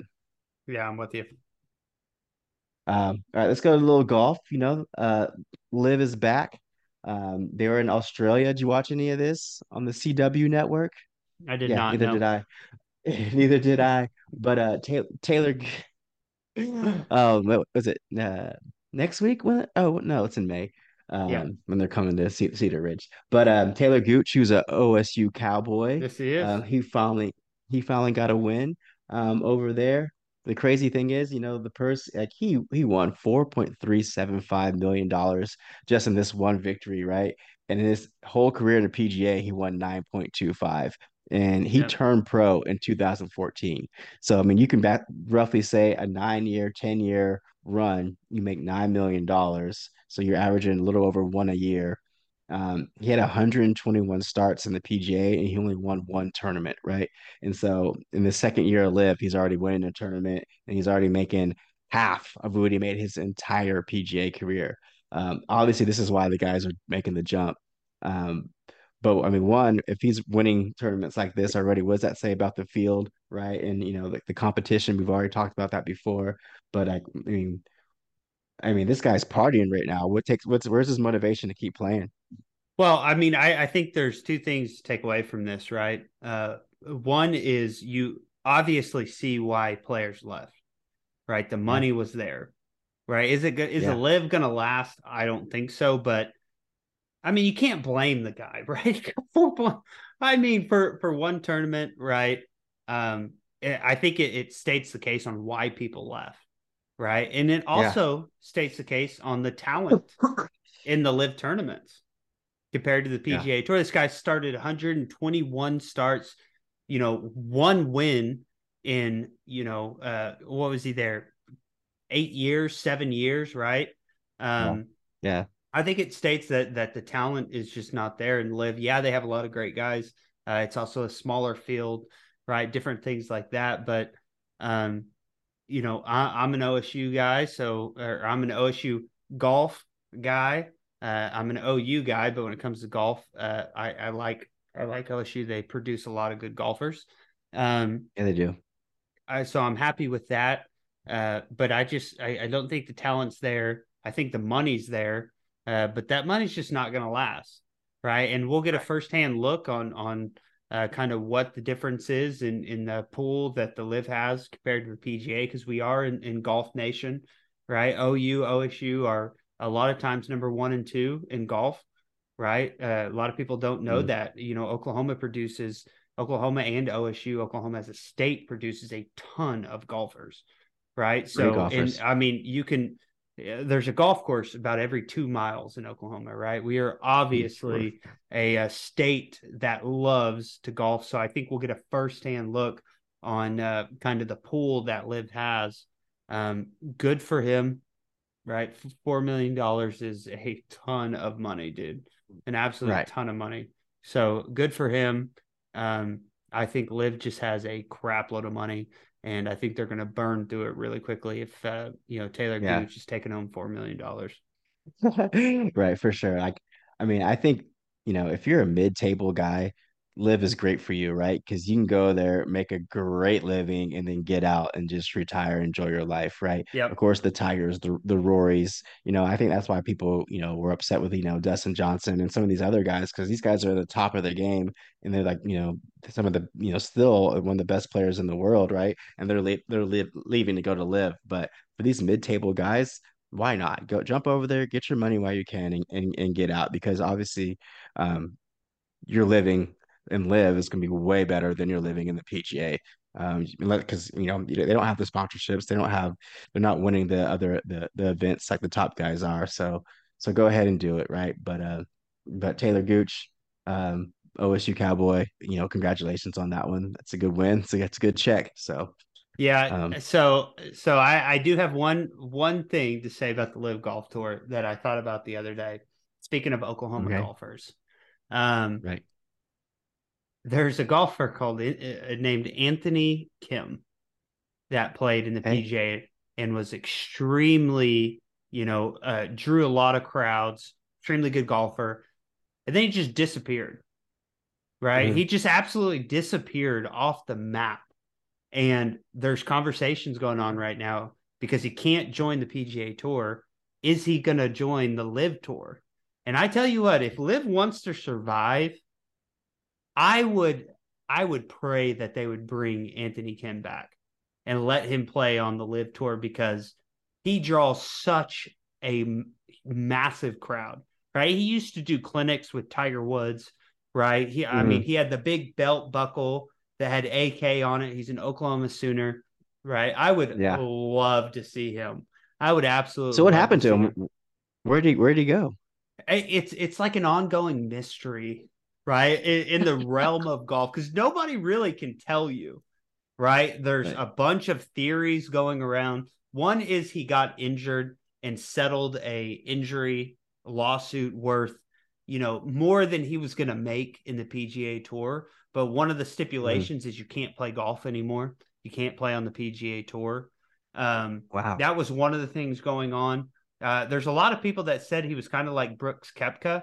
Wasn't a big fan of golf, right? He was just awesome at it, right? And he just decided to just stop playing, right? So there's a ton of speculations going on, right? He's kind of that mystery golfer. What happened? Can he still play? Can he not play?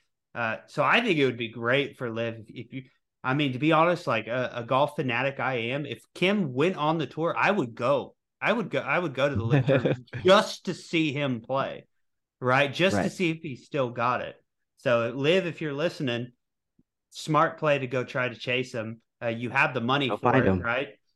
Because my guess is if the insurance claim is correct, you'd have to pay back that money, right? If Liv is willing to say, hey, we'll pay back that big lump sum plus give you X to come on tour. I mean, he may do it, right? I actually read an article, about a month ago that said he still plays golf, right? So that would be interesting. That'd be extremely interesting. Well, I pray to God it actually happens. If there's anyone who can cover that settlement, it would be Liv Golf, right? So let's make that happen. Yeah, we're gonna tag Liv Golf in the comments. Liv Golf and Anthony Kim, get out there and play, brother. Let's go. Talk about playing the NBA playoffs for today. They continue today. We have some crazy stories. When I first looked at this, Milwaukee was beating Miami by like 10, 12 points. I obviously turned it off, brought it back up, and Miami won. Your boy Jimmy Butler went off for 56 points. Then now the number 8 Miami has a 3-1 lead over the number 1 seed Milwaukee Bucks. Like, I mean, like, are they gonna win? Can Milwaukee bounce back? And Giannis, he played today. He suited up, so I don't know how healthy he was, but he tried to make a difference. But and we know, like, if he doesn't go, Milwaukee doesn't go, right? So I mean, can Milwaukee come back? Man, I don't know. This is with the statistics, right? 99% of teams that are up 3-1 win. Right. We've seen teams like Golden State come back and beat my dear Thunder 3-1, right? It's happened. Yeah. It's not out of the still question. That still hurts to this day, right? I still blame Kevin Durant for those losses. But it's not out of the question. Let's put it that way. It doesn't look good, right? If Miami pulls this out, I mean, more power to you. Right? Like what a freaking victory here in this series. Jimmy Butler just going off, dude. So I think it's a great storyline, right? I'm not a big Miami fan, but for Milwaukee to be, considered the best team in the league to lose to the first round, I think that's a phenomenal storyline. Can they pull it out? I'm not so sure because they go back to Milwaukee next. I'll put it this way. I think if they go back to Milwaukee and Milwaukee just stomps them, I think Milwaukee has enough momentum to take them to game 7 and beat them, right? Because we'll go back to Milwaukee for game 7. If they win, but they don't win in a big way, I think they're not gonna win game 6 because Miami will go into that game knowing that Milwaukee didn't play that good. Maybe the Heat underplayed, different things like that. I just don't think. I think what Milwaukee needs to do is smash them, completely obliterate them, put them back to the corner and say we are way better than you. We had a couple of bad games, but we're gonna absolutely destroy you the next 3 games. And I think if Milwaukee doesn't do that, Miami's got a shot to win this thing. Yeah, for sure. and Miami had to get in through the playoff play-in like little series too. Yeah. So they had some extra games. You think they'd be getting tired and winded by now, while Milwaukee rested, but we'll see. Yep. But I think you're right. I think if Milwaukee can get a big win at home and kind of demoralize Miami a little bit, they can make a little run out of this. But if Miami can, maybe even if they lose, if it's close, Miami will still say, "Hey, we can still do this." But Yep. that's the biggest shocker to me right there. But Jimmy Butler is a baller. We have always known that. He's always had that ability in him. It's just if he wanted to do it or not. But tonight he showed up. Memphis trails the LA Lakers 1-2. They're actually playing right now, and the score is tied, or Grizzlies are up 68-67 right now. So that's going to be a tight one. I can actually see this game. I can see this going 7 games too. The way these guys go back and forth, they're very evenly matched.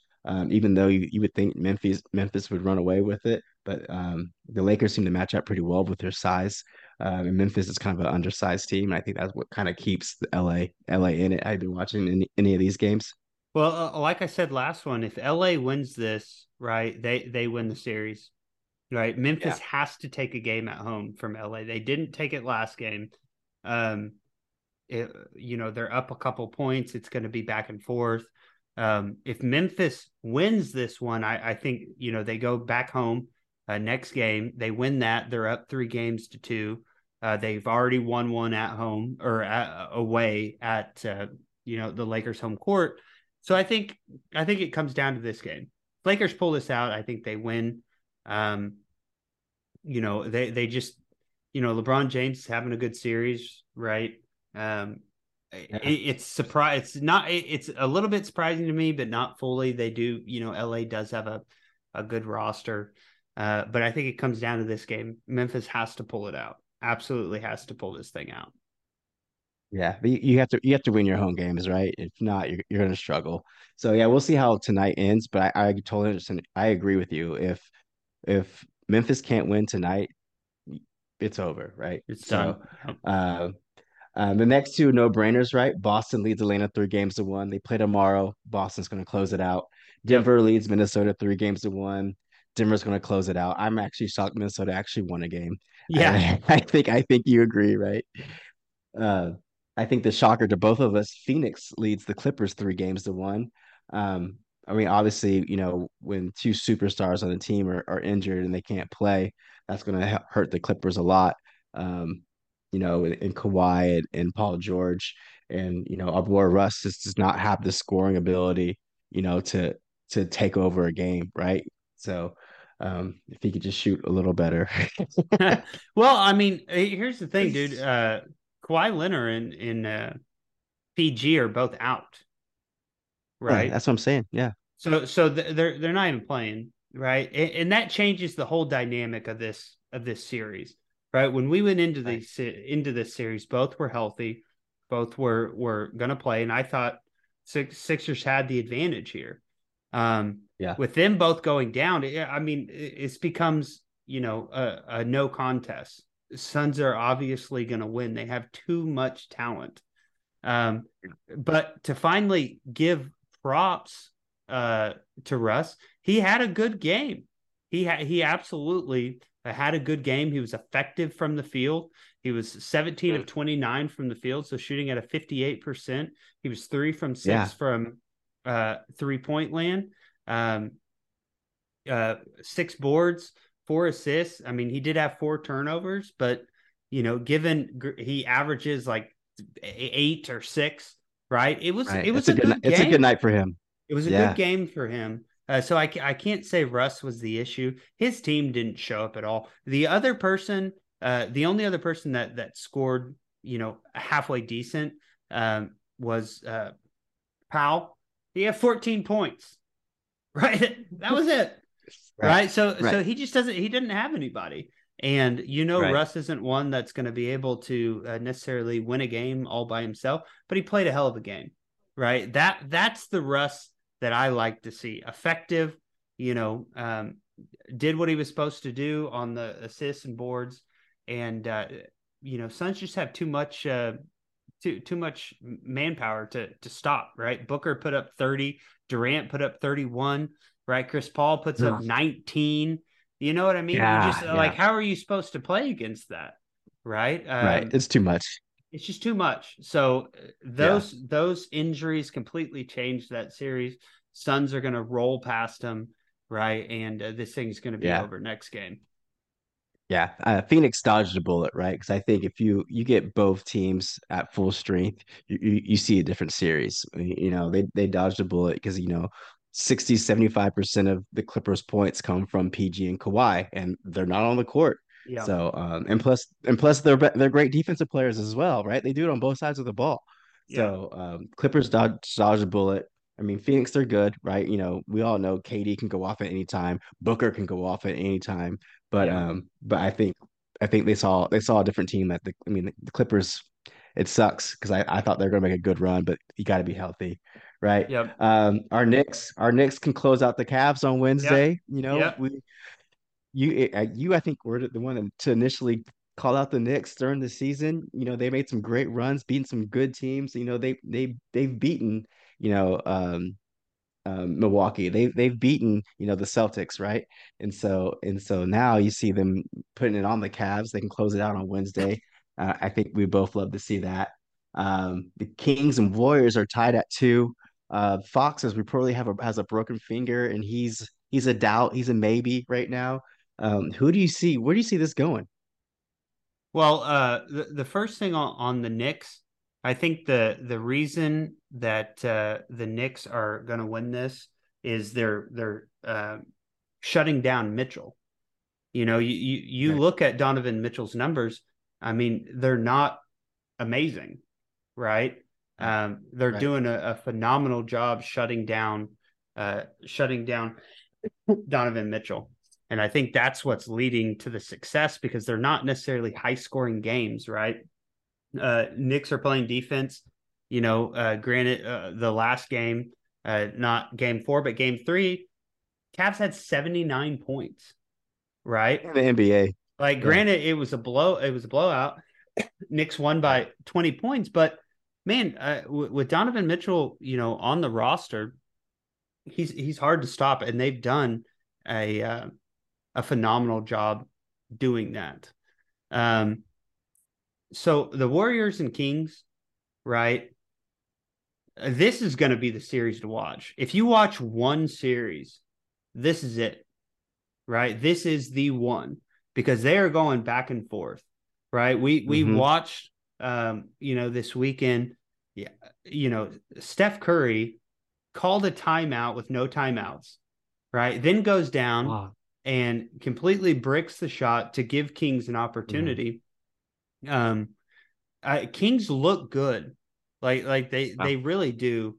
They didn't capitalize on the Steph Curry, you know, mistakes that he had. But you said Fox is out, right? Fox is out for the series. He's a maybe. He broke his finger, so like they're trying to get him able to play. He's out, right? But he's their clutch the guy, right? He scores. Well, the that's points. what I'm saying. With him going down again, changes the whole equation, right?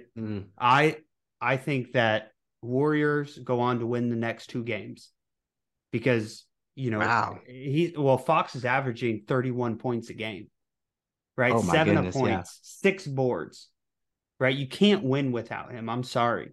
Not against the Warriors. You can't. There's no way.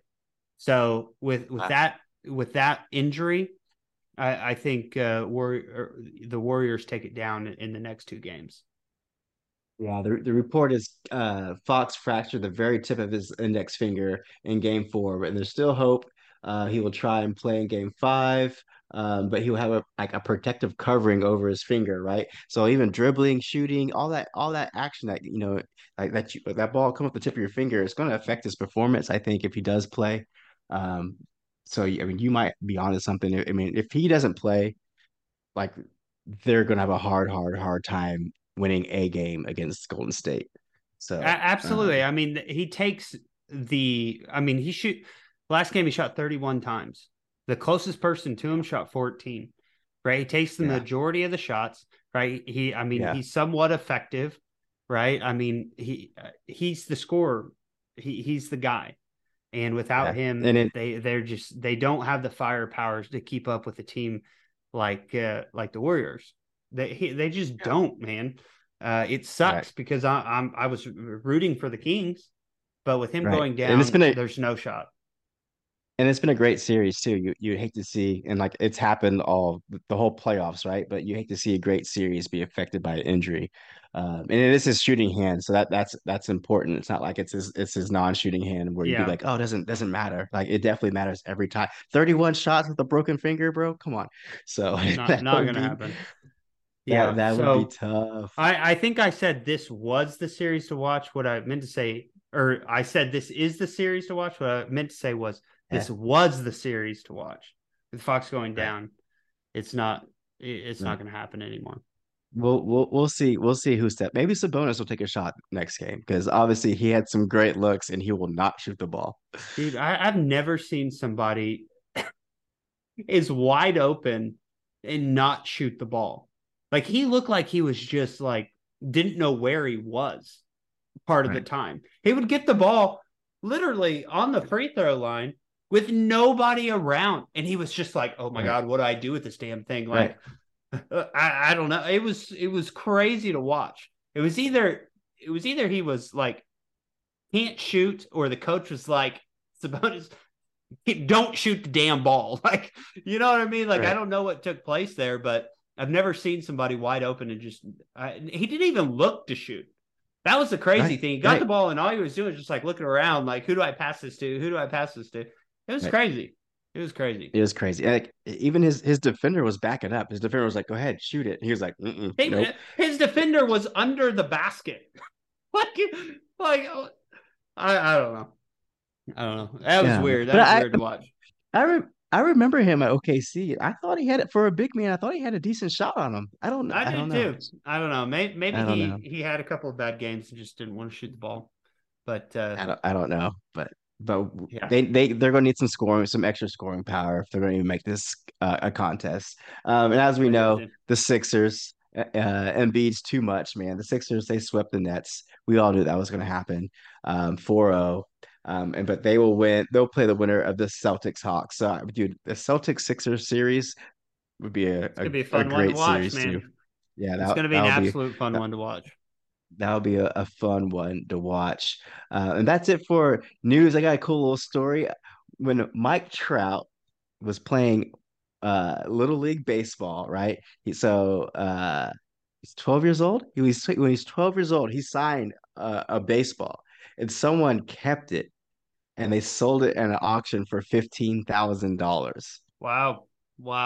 Like this isn't professional Mike Trout. This is Little League 19 years ago, 12-year-old Mike Trout. And he's selling it for auction for $15,600. So congratulations. They have actually a little picture of it if you want to see his signature, but congratulations to Mike Trout and whoever held on to that baseball that long to actually make some money off of it. I'm actually surprised he didn't go for more. Right? I mean, I figured that would go. I think it would be hard to authenticate that. But just the story alone, I think for somebody who's a big sports guy, is worth that amount. Yeah. But I figured it would go for more if it was able to be authenticated. That number kind of surprised me. I really thought it was going to be pretty high up there. I think it'll continue to grow in value if it's able to be authenticated. Yeah, for sure. I mean, you would think. I mean, that's more rare than Mike Trout signing in baseball now, right? Even though he's an MLB player, right? Like, because who knew that at 12 years old, Mike Trout was going to be the player that he is today, and someone kept it for all this time and still has it. So yeah, I definitely think the value was 15,000. Yeah, it's a lot of money, but for a Mike Trout baseball, I definitely thought it would go for more too. But it's just a cool story that like all the little leaguers out there start signing your baseballs because you never know like if you make it what it might be worth, right? Yeah, absolutely. I think that's only going to gain more value. Again, to me, it seems like it just is a matter of being authentic or not. If they had a way to authenticate that, I think that was a good purchase for any sports collector to have that in a great story, like you said. That's a really cool story. I wonder if it was a kid that he signed it for, right? Who held on to it. I think I'd be interested to see the backstory behind that. But yeah, that's a great little story, Mont. I was going to bring up the Phil Jackson controversy that was going on, but after that story, I'm too happy to bring Phil Jackson into this conversation. Let's end on a cute high note, man. Let's do it. Maybe we can do that on Wednesday. But it is a conversation that we need to talk about, because a somebody like Phil Jackson not watching basketball anymore, I think, is a pretty big story. Oh, for sure. Like, the guy is a basketball genius, right? He's like the mastermind behind one of the greatest basketball teams, two greatest basketball teams in history, right? You're so exactly right. For someone like that to not have any interest or not have a want or doesn't watch basketball anymore, I mean, that's crazy to me. So yeah, we'll talk about it on Wednesday. Yeah, I think it's a good segment for Culture Wednesdays. So yeah, Wednesday is always a good controversial day for us. So I mean, let's go. I like it. Well, I think it's time to wrap up our longest podcast in the history of PJs. But it was such a great conversation. We couldn't stop it. So let's wrap it up here. I'm Ruben Mitchell. It's Monty Frazier. This is PJ's podcast. Go subscribe, like on any social media platform. It helps us out tremendously. Leave a comment. If there's something that you want us to discuss or talk about, please leave a comment or send us a message. But this is PJ's podcast, where we speak of the three things that matter: politics, Jesus, and sports. Brother, I love you. Brother, I'll see you later.